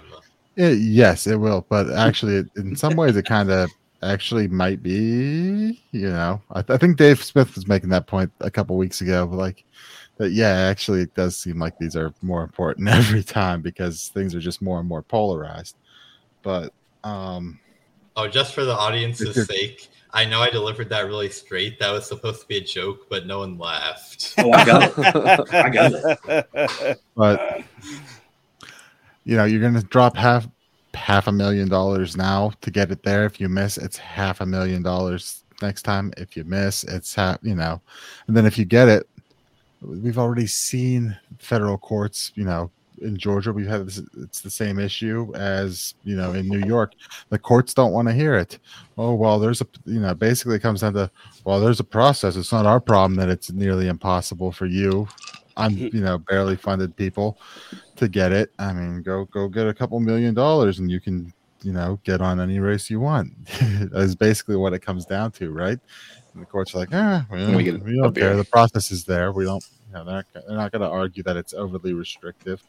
They don't seem to be buying that argument. The Supreme Court won't take it, especially since in Georgia we've had the Martin Cowan's case, and the ruling on that came. The judges in the appeals basically said, yeah, it's fine, and so the Supreme Court denied it. If New York State gets the same ruling of it's fine, there's not really any reason to support. There's no interest the Supreme Court has in taking it because the different circuits are still sitting on the same side as each other. We're not setting the rules as far as what it takes to get on the ballot, so it's going to just in some ways you have to. I feel like my sympathetic to that to the Larry Sharp side is you got to fight it where it stands and you've got to prove that you can get it there. because otherwise everywhere else they're going to say, oh, we can limit the ballot just by, setting this exact limit as what New York has. You got to get 45,000 signatures in 6 weeks. That's, they can do it that way, or they can, but then, then it's a fool's errand, chasing that down everywhere it happens, right? It's a very complex, just kind of rigged system. And I get I am fairly sympathetic to what Dave's saying is, hey, you're going to spend $500,000 here. How many city council mayors, city councilors, county commissioners, whatever, are you going to be able to get in office with that kind of money? Right. Where you might actually be able to have a little bit more influence and, tell the state level where they won't let you in to go fuck themselves and whatever else. So, yeah, I mean, the way I say it, it's a matter of managing your resources properly. And like, I love Larry Sharp. I've met him a few times. Great dude. He's, like Alden said, he's very straightforward. He has plans for things. Like, he knows what he's doing most of the time. But man, at some point, is getting in the governor's race that important in New York, and like getting ballot access that important in New York? Would it be better to use that money, like Nick was saying, in smaller races, smaller towns across the state of New York, and use? Could we make him a sheriff? There we go. Like when the New York Times posted that article of all the addresses and zip codes or whatever of the registered gun owners in the state. Mm-hmm. Whatever that concentration was of like a lot of those guys, can we make him sheriff of that county? Yeah. And let's start there. Right. Yeah. I like that. But man, the idea of how many times has he tried to run for something in New York and fail? I mean, it's been every other year since 2018. So this would be like the 6th or 7th time. Governors every 4 years. He's got wind in his sails, and he's done governor his twice. body at the barbed wire. The man needs some help. But honestly, I think it would behoove him to be more honest. I mean, 2018, he got everyone with if we do this and we do this and we do this, I could very well win governor. And it's like, man, just come out and say, yeah, there's no chance of me winning governor, but like, we've got a message and we're putting it out there. Yeah, I mean, at some point that has to be the case, especially if you're losing ballot access. Then clearly you cannot win. Well, I think it in the end, because people hop in with a third party and they're like, they're not experienced in this, and they go, all right, something, things are different because XYZ. This person, Larry Sharp, Joe Jorgensen, insert person here is gonna win, and it's like, no, because they're out there. Yeah, I'm gonna win, and when you elect me, and it's just like, I think disheartening to a lot of people who might get on board because they realize, because they're hit so hard on that, and it's like, it was never gonna happen. And I think we do ourselves a disservice by pretending it will. I think most people first, know. Because otherwise most normal, but there are people who hop in and get excited and don't understand, like, yeah, it's not gonna happen. Like, even when we had Mike on the show, right? And I'm like, look, let's be honest, there's zero chance that any libertarians winning, and he challenged me on that and said, well, no, I see a way that we could win. And I'm like, be honest with people. Like, that's the first step to even getting there, is being straight up honest and saying, yeah, I've got zero chance of winning. That's the reality. That's the statistics. That's how this I disagree. Yeah, I disagree. Sorry, Zane, but I 100% disagree. Don't even bring it up. Shane didn't bring it up once on his campaign that he would win or wouldn't win. All Shane did was talk the points and run on a platform, promote our platform. So don't acknowledge either one of them, because yes, it's likely we're not going to win, but telling people that gives almost them guaranteed no reason to give to you and to. I tend to agree with that, but I'm interested too in what Zane was going to say. Yeah, go ahead, Zane. Sorry.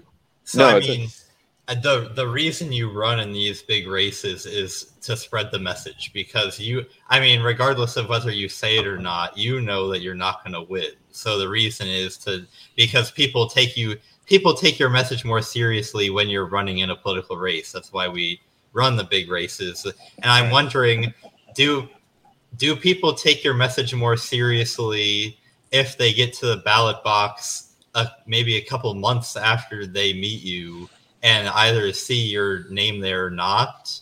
Like if you say you're running for governor and you tell somebody about the Libertarian platform, how much does it matter that your name is like? It definitely matters some, but I'm wondering how much. Is it worth $500,000 for your name to be on the ballot if you've already been spreading the message to the extent that you can by being a candidate in the first place? And Jake, I would agree that you probably should not go out of your way saying that you won't win.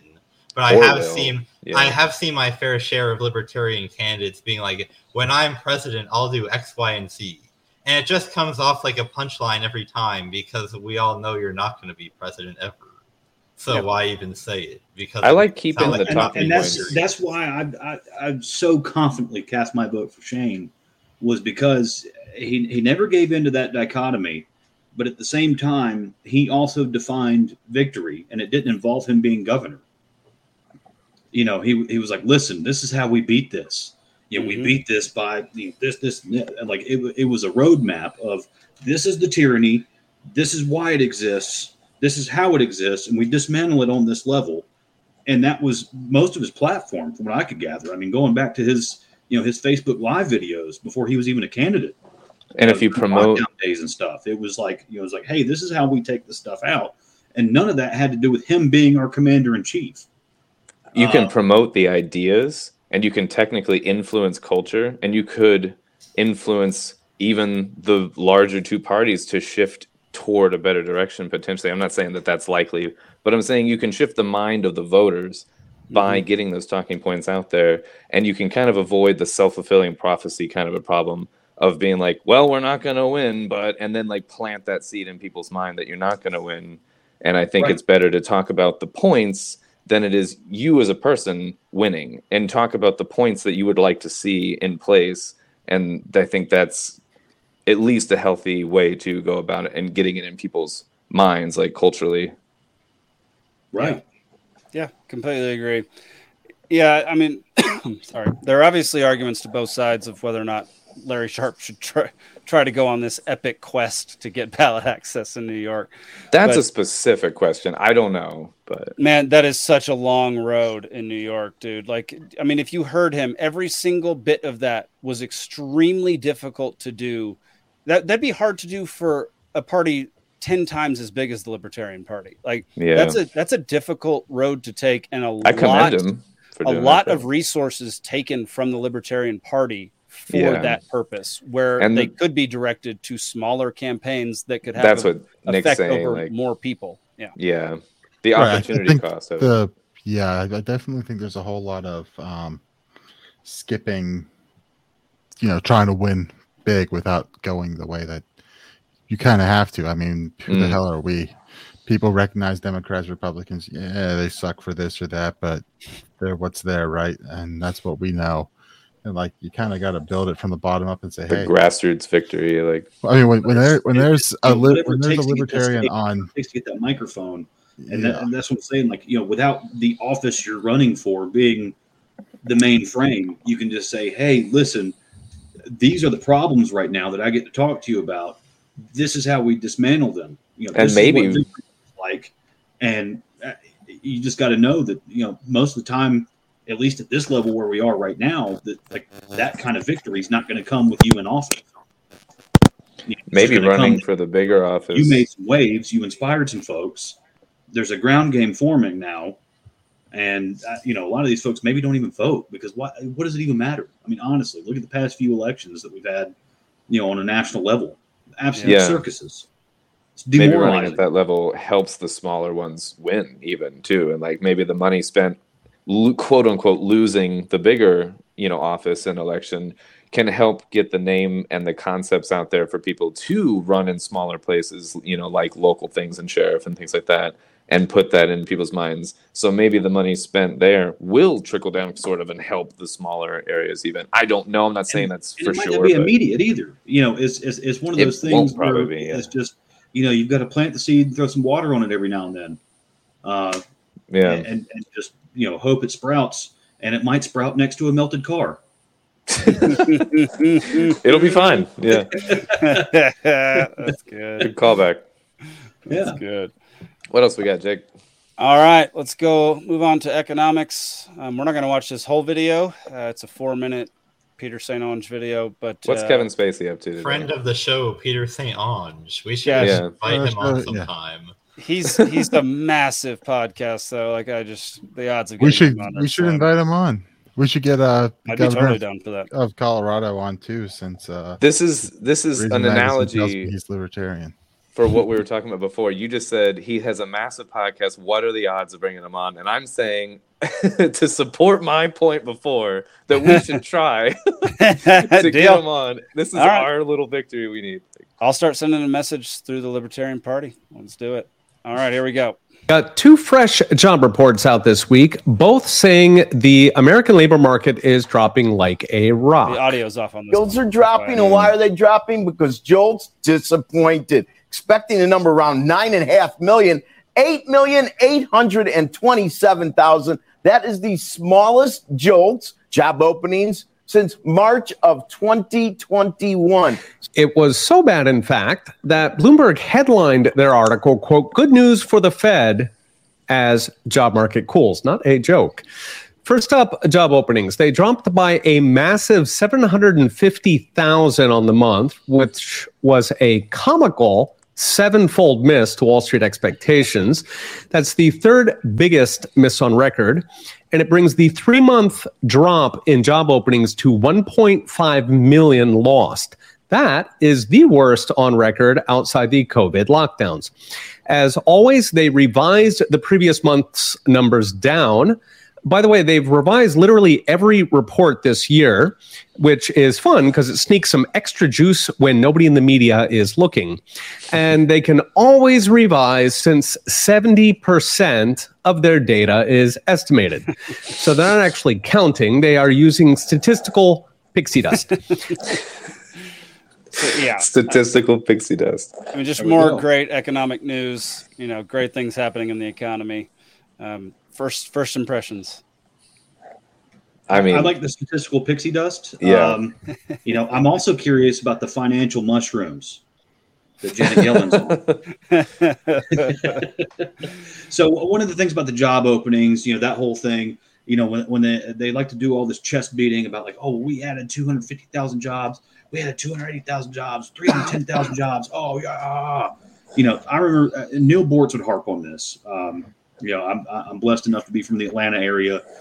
So I grew up with Neil Bortz, the talkmaster, on syndicated radio in my area. And one of the things that he would always harp on, and of course he retired, right after Obama got elected, 2012-ish, so 10 plus years ago. But back in those times, early 2000s, he was talking about, at that time, the population was like 300 million. We had to add 400,000 jobs a month to keep up with population growth, to keep up with, either people coming of age, immigrants, all that kind of stuff. And he was like, so anything less than 400K is a net loss. Essentially, people have dropped out of the labor market. And this is one of those things that he would highlight that, the stats started getting massaged really heavily during the Clinton years. That's how you have the difference between the U3 and the U6 unemployment statistics, because you have the people that, just recently lost a job, just signed up for unemployment for the first time ever. You have the people that, have been looking for 6 months to a year. And then you have the people that are underemployed. So you used to have a full-time job. Now you have 2 part-time jobs, but that's counted as jobs. So this is all kind of skewed data, so that's one of those things is like the non-farm payroll employment rate, all that kind of stuff that they put out on these monthly basis. It's these numbers are so heavily massaged to build this narrative around whoever's in power at the time. Now, sometimes they get so crappy you just can't put enough lipstick on that pig. But for the most part, you can look at data at a certain angle, anyway, anytime, and tell the story you want to tell. And Peter was saying massaging the numbers behind the current numbers because it gets less media attention to make the, precipitous like rise or drop, after to the current estimated number feel either more or less, however we're trying to promote. But Mm-hmm. Yeah. Mm-hmm. Yeah, I mean, when you're trying to collect job information from a country of 350 million people, it is hard. It would be hard to collect 1/1000th of that amount of data. Yeah. So if you're trying to collect all that data, it would be reasonable to assume that you would have to make adjustments to it. The problem is that there are a wide variety of adjustments that it's possible to make, and you can essentially pick the one you want and then be like, oh, well, we just made these reasonable adjustments to our data, and everybody will believe you, but you had 15 different reasonable adjustments you could have made, and they always pick the one that looks the best for them. Yeah. Right. And the idea of the government having literally anything to do with creating jobs is hilarious. I mean, they can only destroy. They can only destroy, man. All they do is take away jobs. They just prevent companies from creating jobs. It's That's like unless it's the folks they hire to cut their own personal grass, they don't create any jobs. There we go. It's the converse to matter cannot be created or destroyed. Here's the question: in these statistics, are government jobs included in the statistic? Yes, I'm pretty sure they are. Because for some reason they think that that's actual economic output when it's really just parasites. Right. I would love to see the data on how many contact tracers got hired in the month of August. That's a good question, honestly, about the government. That's being rebooted. We know that infrastructure got billions. It got put in place and subsequently dismantled pretty quickly, and now it's just being rebooted. But the whole on the last week's High Wire with Del Bigtree, they did a whole segment breaking down so middle of September, this is happening and that's happening and this is happening and this and this and this and this, and it all kind of aligns with what Alex Jones said about being told, oh yeah, we're bringing back mask mandates for airport employees and stuff starting in September, and then by the end of the year, masks to get on planes again and everything else. So they're coming back in Germany for sure. There was a Weimar judge just got some years in prison for trying to lift the mask mandates before the rest of the country. Oh boy, that's Oh, boy. Germany's a hellhole again. Who'd have thunk it? All right. I was proud of Volkswagen for doing the emissions manipulations on their diesels. On the diesels. I know. I was proud of them. Well, I was like, that was like when Uber when they were tracking where phones were and then blocking out anyone who had government issued credit cards or phones or their phones spent majority of the day in the government buildings in order for them to not get picked up. So Hannah's making assumptions about each of us right now. Jake and Nick use digital calendars. Steven uses a big family calendar that's up in the kitchen. Zane is a physical planner book, and Alden has no calendar. If I'm using a calendar, it's digital, yes. I like how she says she didn't say that I use a physical planner book. She says that I am a physical planner book. Is a physical planner book. That's hilarious. Yeah, I use a digital calendar and a planner book, but we do have the one that we got from the Chinese restaurant that's hanging up in the pantry. Yeah, I use Post-it notes all over the place, and I've literally written on my hand before. So she's right about me. Yeah. Seems like she's right about most of us. That's pretty spot on. That's the only reason I use a digital calendar is because Nikki basically instilled that in me at this point in time. I have outsourced my calendar to Haley. Like, she is my calendar, so yeah, that's basically what man. So I lost one job, There we go. I love it. All right, let's see what Ron Paul warned us about decades ago. Everything. Power of man. And it has become more sophisticated over the decades and over the centuries, more sophisticated now and more international in scope than ever before. So I see the issue of power and the control over money as being something that we cannot ignore, we must address. I believe closely associated with this is the issue of morality as well. By what moral right do we have to create purchasing power out of thin air? Whether it's done by the creation of credit or Federal Reserve notes, or whether it's the creation of SDRs in an international scope, by what right do they do this? Is it any more moral to dilute the value of your purchasing power of the money you hold in your wallet than it is for the farmer to dilute the milk supply with water? I would say there's an issue of morality here just as strong as the issue of power. I also happen to believe also because it's a moral issue more than an economic issue. It is for this reason that the people have lost trust in their government, trust in the banks, trust in business, trust in themselves, and that we are a nation of Yeah, she was so good. Someone should tell him about skim milk. The dark-haired Ron Paul is just like, it just makes me want to ride a horse with a sword. Well, this is your weekly reminder that Ron Paul is always right. So. There we go. So I know there's an Alex Jones bucket that people put money into every time he was right. Is there any tally where Ron Paul has like notched? If you had he was a wrong mark. If you had a bucket that you put $1 into every time Ron Paul was wrong, you'd have $0 in that bucket. And you might even be a guard at Fort Knox. Unless your government redefined what is wrong to then accept dollars into the bucket. Yeah. Like we redefined what a vaccine is. Well, yeah, in that case, he's wrong about everything. Yeah. That's what I'm saying. So yeah. It all depends, you know. So either you're super wealthy or you're super poor. That's basically what this is. What is wealth? You know. See, and he talks about the guy, putting water in the milk supply and all that kind of stuff. I always wondered who designed the milk jugs the certain way. This guy has to be a millionaire. It's designed specifically so you spill that first little sip of milk on your counter. Right? Maybe this needs to go on the conspiracy wheel. Everyone knows you sip the first bit out of there. Yeah, 1 sip of milk a week per family. How many more gallons of milk is that per year? The guy is so rich.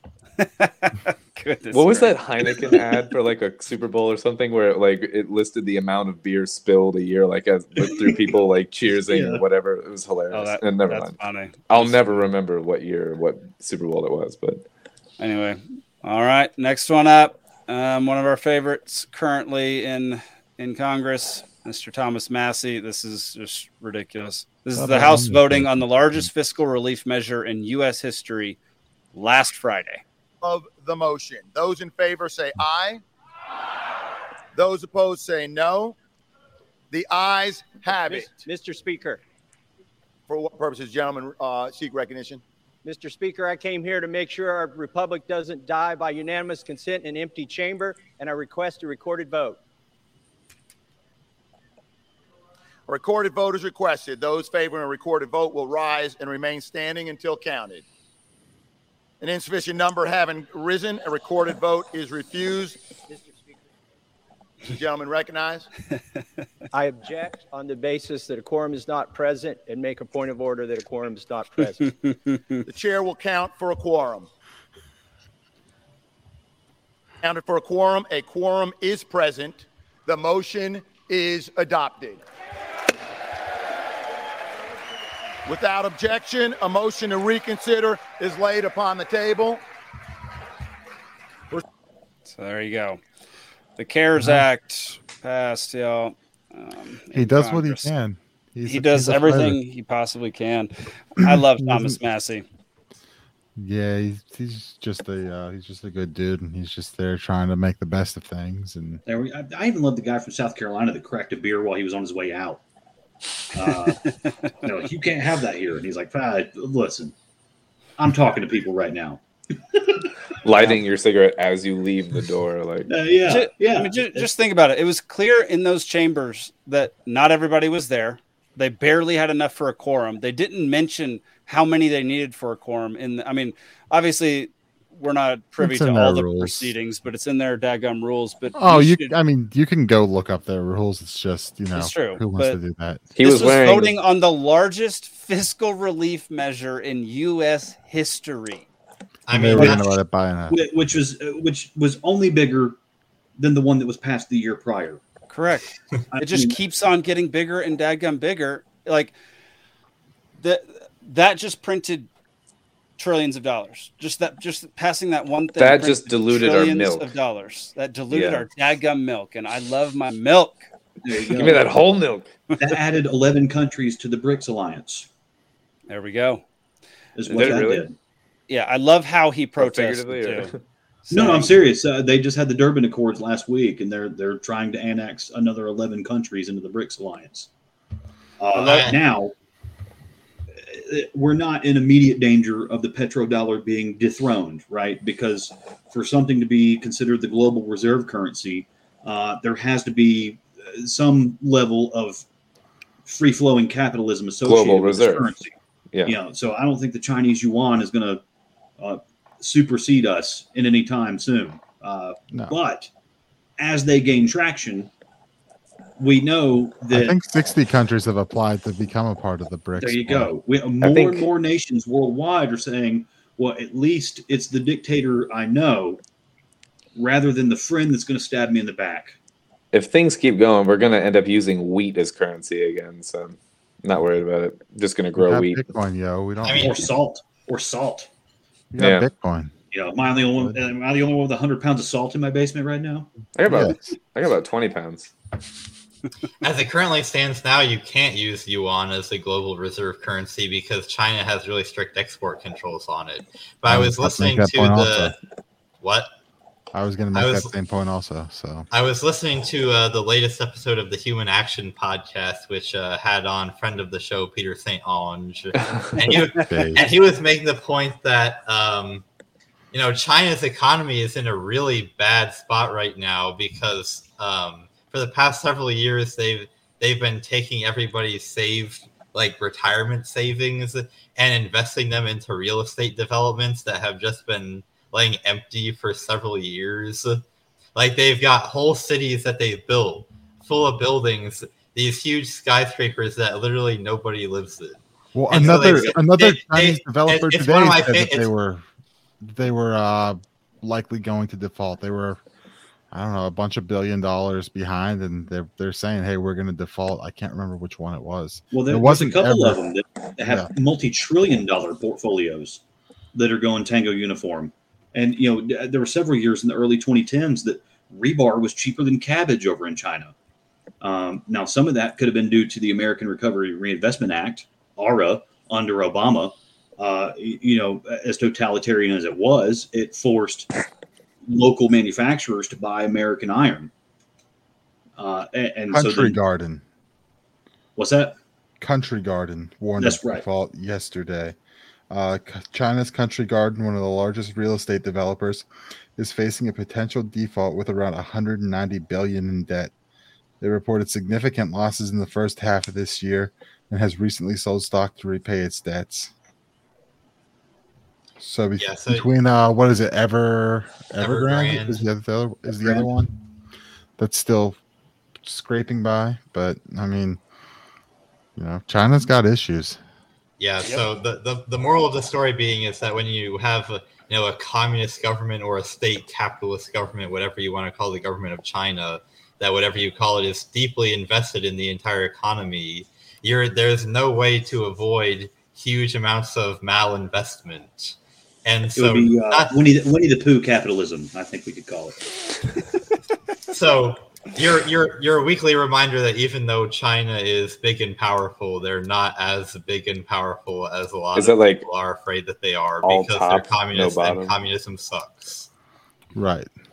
A lot of the development came from the fact that they had technology paired with a very poor, very poor large population, which you end up mixing with. You mix that poor large population with the technology and you get a lot of efficiency really quick in making, cheap shit for export. But that only goes on so long, and eventually they want air conditioning. Yeah, it's just facts, man. That, and eventually, and your one-child policy has now stunted your growth, and you're in a population decline, or you're in a projected population decline that you're not going to get out of anytime soon. And basically you're coasting on what technology it is, but you're basically caught up. So, I mean, yeah, you're a threat, but you're also in just as bad of a situation as everyone else around the world. And the whole China fear in my mind is completely overplayed by, people who want war on stuff. So. All right, well, let's move on to. That's not to say they couldn't take Taiwan. They might be able to take Taiwan, but at what cost, right? Well, I mean, they did Hong Kong. What happened to them? Nothing. Right. Although All right. that's a little bit different because there's a bridge right to Hong Kong versus, you got to cross 90 miles of ocean to get to Taiwan. Sure. So. All right. Well, Clint Russell tweeted this out, X'd this out. When are we getting Clint on the show? I'm not right after Peter St. Onge. All right, let's get him on the list. Reach out, Jake. You got this. Pass. All right, here we go. Intel agencies have a big effect on what is broadcast on television and what you see on Facebook and Google as well. I mean, they're all up and down Facebook and Google, as I'm sure you know. And, there are a lot of anchors who, including people I know well and have worked with at different networks. I'm thinking of one in particular, national security reporter, who was just a mouthpiece for the Pentagon and the CIA and is knowingly telling lies on their behalf. It's very, very common, very common. And I can think of a number of people at CNN who I know for a fact are doing that exact thing. And so, I mean, they're reading government propaganda from the intel agencies knowingly. And I'm sure they've got some internal rationale that allows them to get up in the morning and face themselves despite having done something that dishonest. But I'm just telling you, bottom line, I know that is true. I'm not speculating at all. We all know and in that's true. particular, because his dad was what?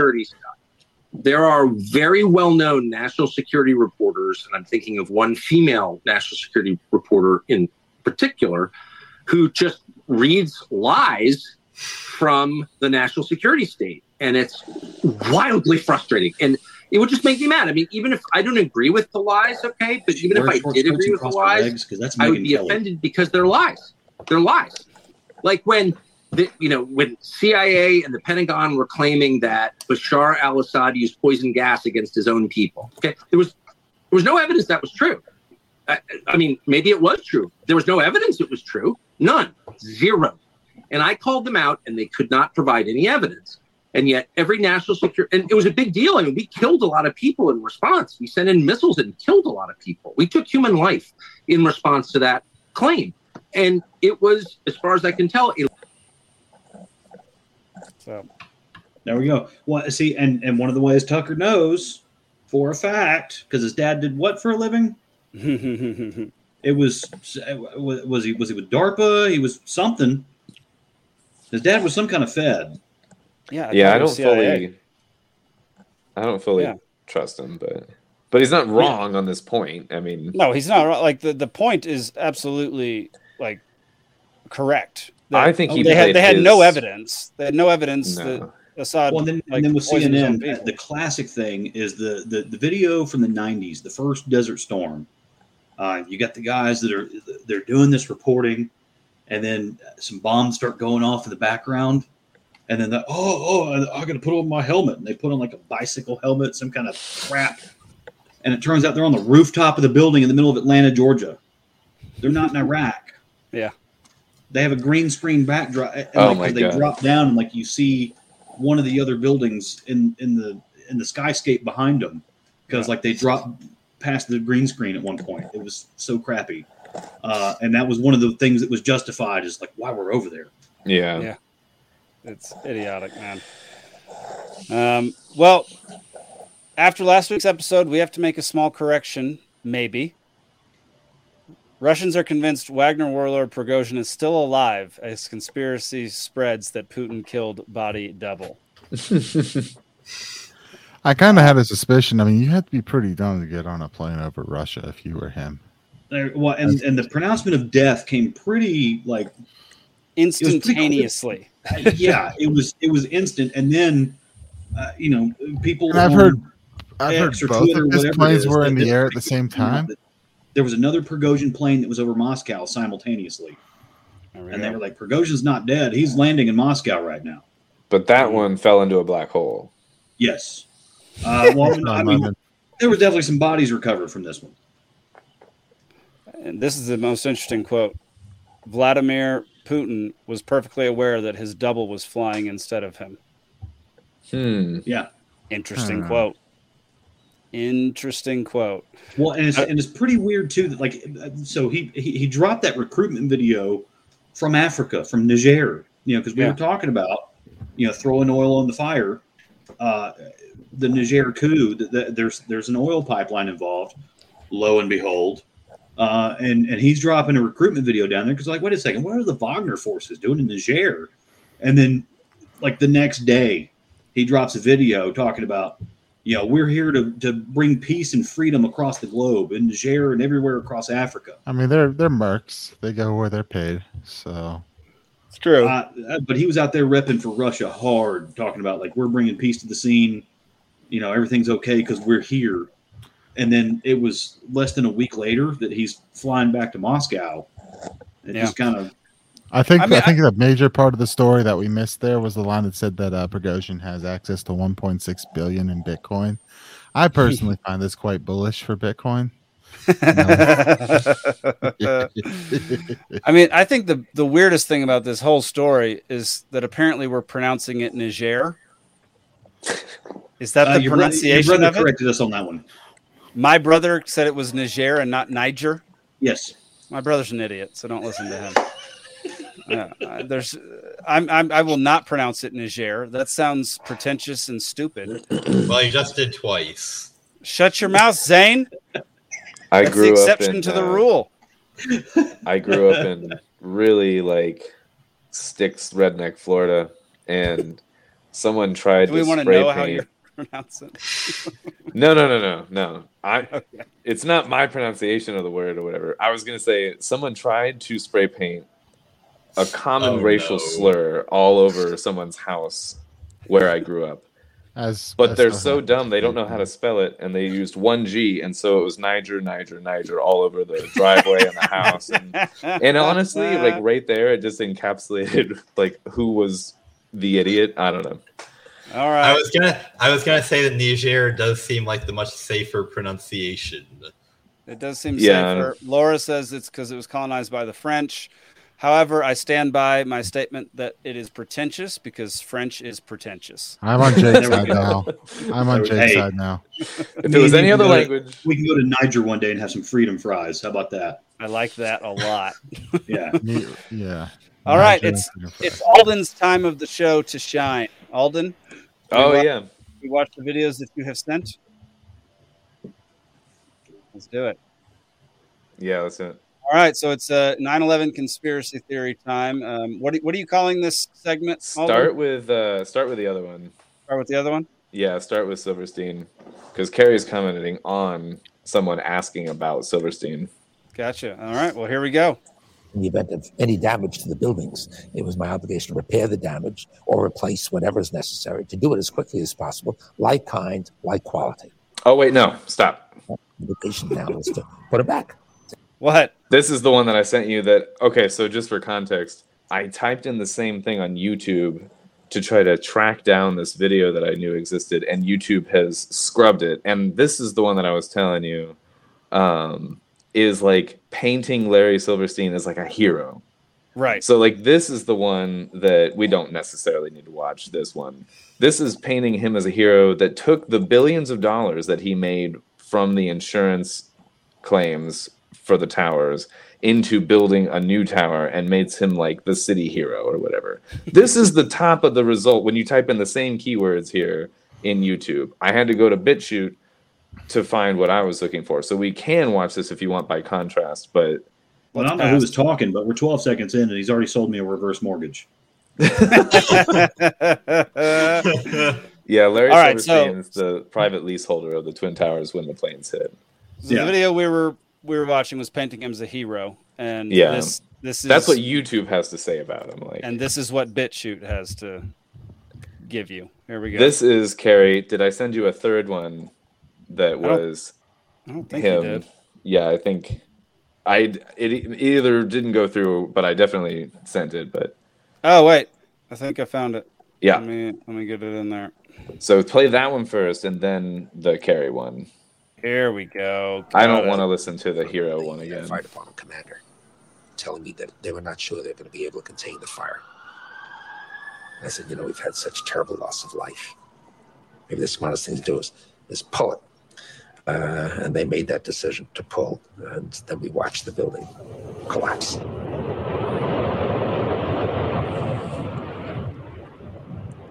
So this was a PBS interview, and this snuck out. And then in the years after this, they tried to scrub this from the internet. They tried to, because they changed the narrative. They were like, no, wait, we didn't pull it. We didn't control demo it. You know, it fell because of some piece of the building hit it or it caught on fire or whatever. So they changed the narrative on it. So they tried to get rid of this and walk it back.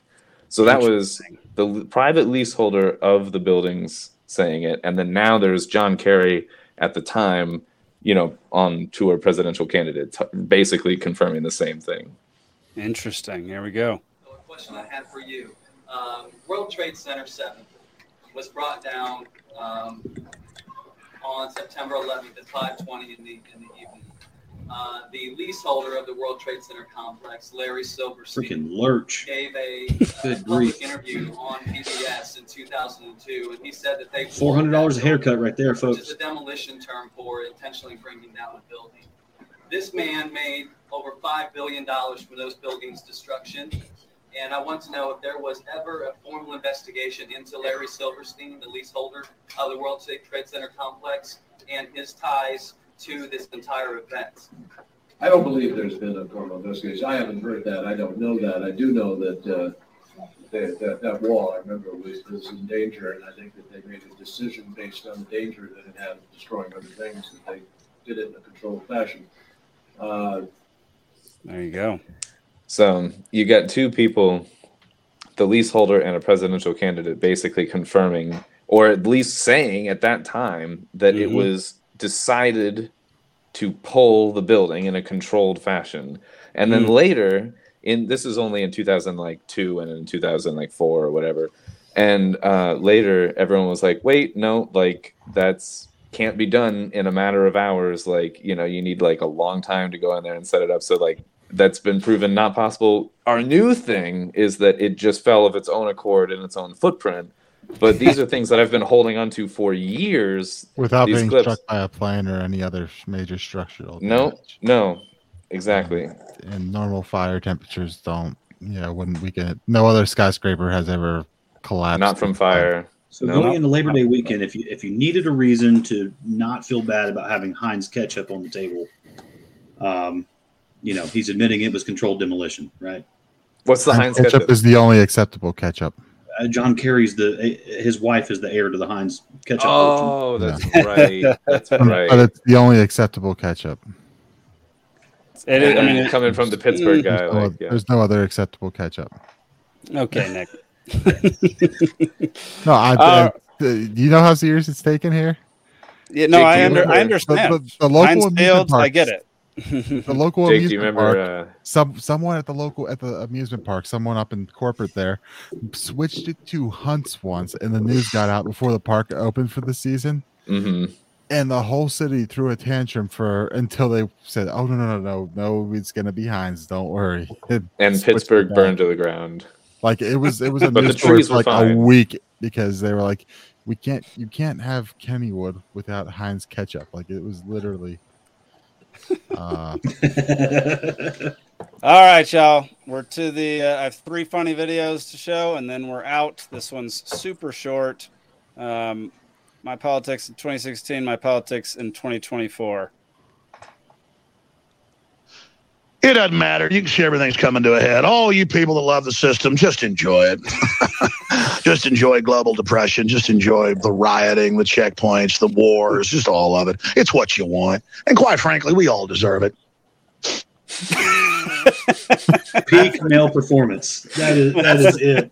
That's the most I've ever agreed with Alex Joe. Yep. I fully agree with that.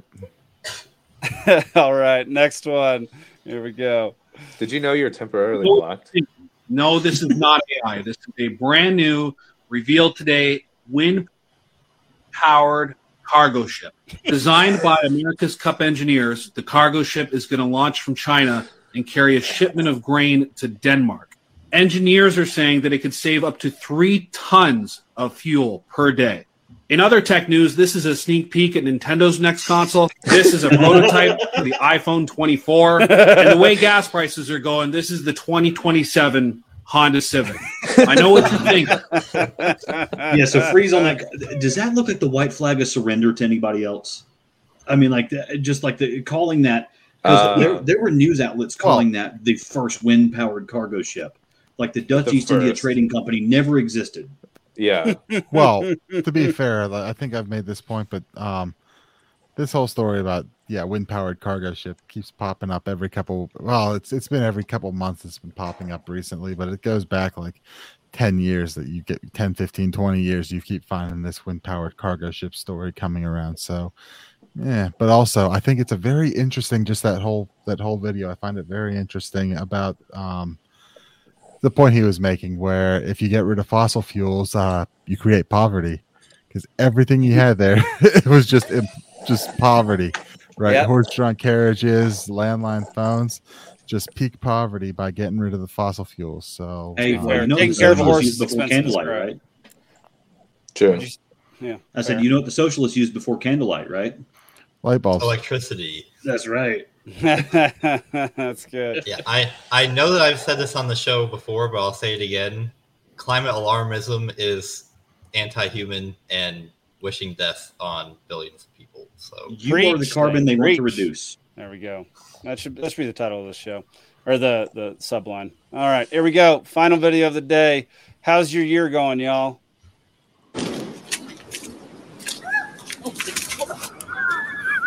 Shit. Something back. No, I can't. No. Dadgummit. Yeah, this one's. It's just shit. Look at my back.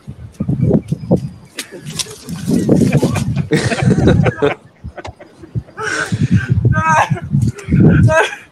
Man, we've got to go back, honestly. Guys just cannot catch a break. Oh, that feels about right. Yeah. I just did this up in Blue Ridge. We were up there for July 4th weekend. Had a cabin with the wife, and it was raining. And I was like, "Sweetie, let's go walk across the creek. There's a little bridge over there. It'd be romantic. We're in the woods. The rhododendrons around. I'm in my element." And I take my first step on that wet bridge. Bam! I mean, just pancaked backwards, rolled over, fell off the bridge. It was like a 2-foot drop down to the rest of the ground. And I'm like, I got the wind knocked out of me, and I'm down there like, gasping for air. And she's like, "Sweet, oh my God, are you okay?" And I look up, I'm like, ants. And I get up and run. Oh my God. I haven't had the wind knocked out of me in 20 years. That's hilarious. Gosh, it's been a while since that happened. Yeah. Oh yeah. Well, y'all, that's going to do it for today's show. Thank y'all so much for tuning in. Thank you for your comments. Keep commenting. Drop a like on the video. All you over on Rumble, I apologize that we cannot see your comments over here. I apologize that at some point I'm going to start doing this on OBS, and we will be able to see your comments and return, put them up on screen and everything. So thank y'all for watching. Appreciate it. Anybody else got any last words before we head out? LPGeorgia.com. LPGeorgia.com. There we go. Follow us for more goodness like this. And, heck yeah. Like the shooting range, the shooting day we just had with Osprey Shooting Solutions. Mm-hmm. What we got coming up? We got a anti-digital surveillance pub crawl in Savannah. There we go. Any excuse to get down to Savannah, right, and go drink. Heck yeah. I would do a pub crawl in Savannah. Yeah. Hey, just by the Alden, way, you want to go with me? You might want to get a hotel in Pooler. When is this? Because Savannah Here, and I'll Chatham pull it up. County just put this new hotel tax in place where the fees and the taxes equal the rate of the hotel room per night. It is horrible. Yeah, I'll sleep in my car. So you might want to stay in Pooler or somewhere just outside of Savannah, because that is Jake's got a van. I'm taking this thing. You can. Yeah. You can crash in Jake's van. Yeah. But it's only one person, and that person is Alden. I was going to shout out to Green Truck Pub in Savannah. Also had my favorite ketchup, by the way. Homemade ketchup before. Fantastic. So, yeah. Is it homemade? I know that's blasphemy, but Savannah that? pub crawl to banish Big Brother. No. September 30th from 7 to 11 p.m.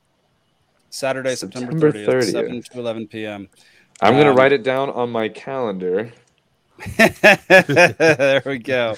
Yeah, so if you're in the look Savannah up. area, or you want to come enjoy a pub crawl through Savannah, which, by the way, is an open carry alcohol city. You can carry. That's not guns. Bar to bar. It's well, With I your mean, AR-15 on your back. Georgia's an open carry state, so you can do both.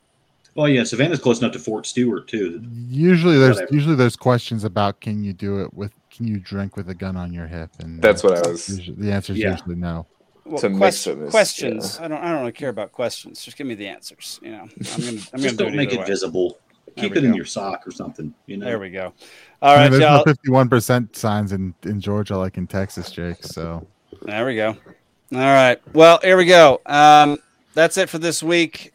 Tune in to Free Georgia Podcast on Monday night. I'm sitting down with Mr. Dave Benner to talk about his new book about Thomas Paine.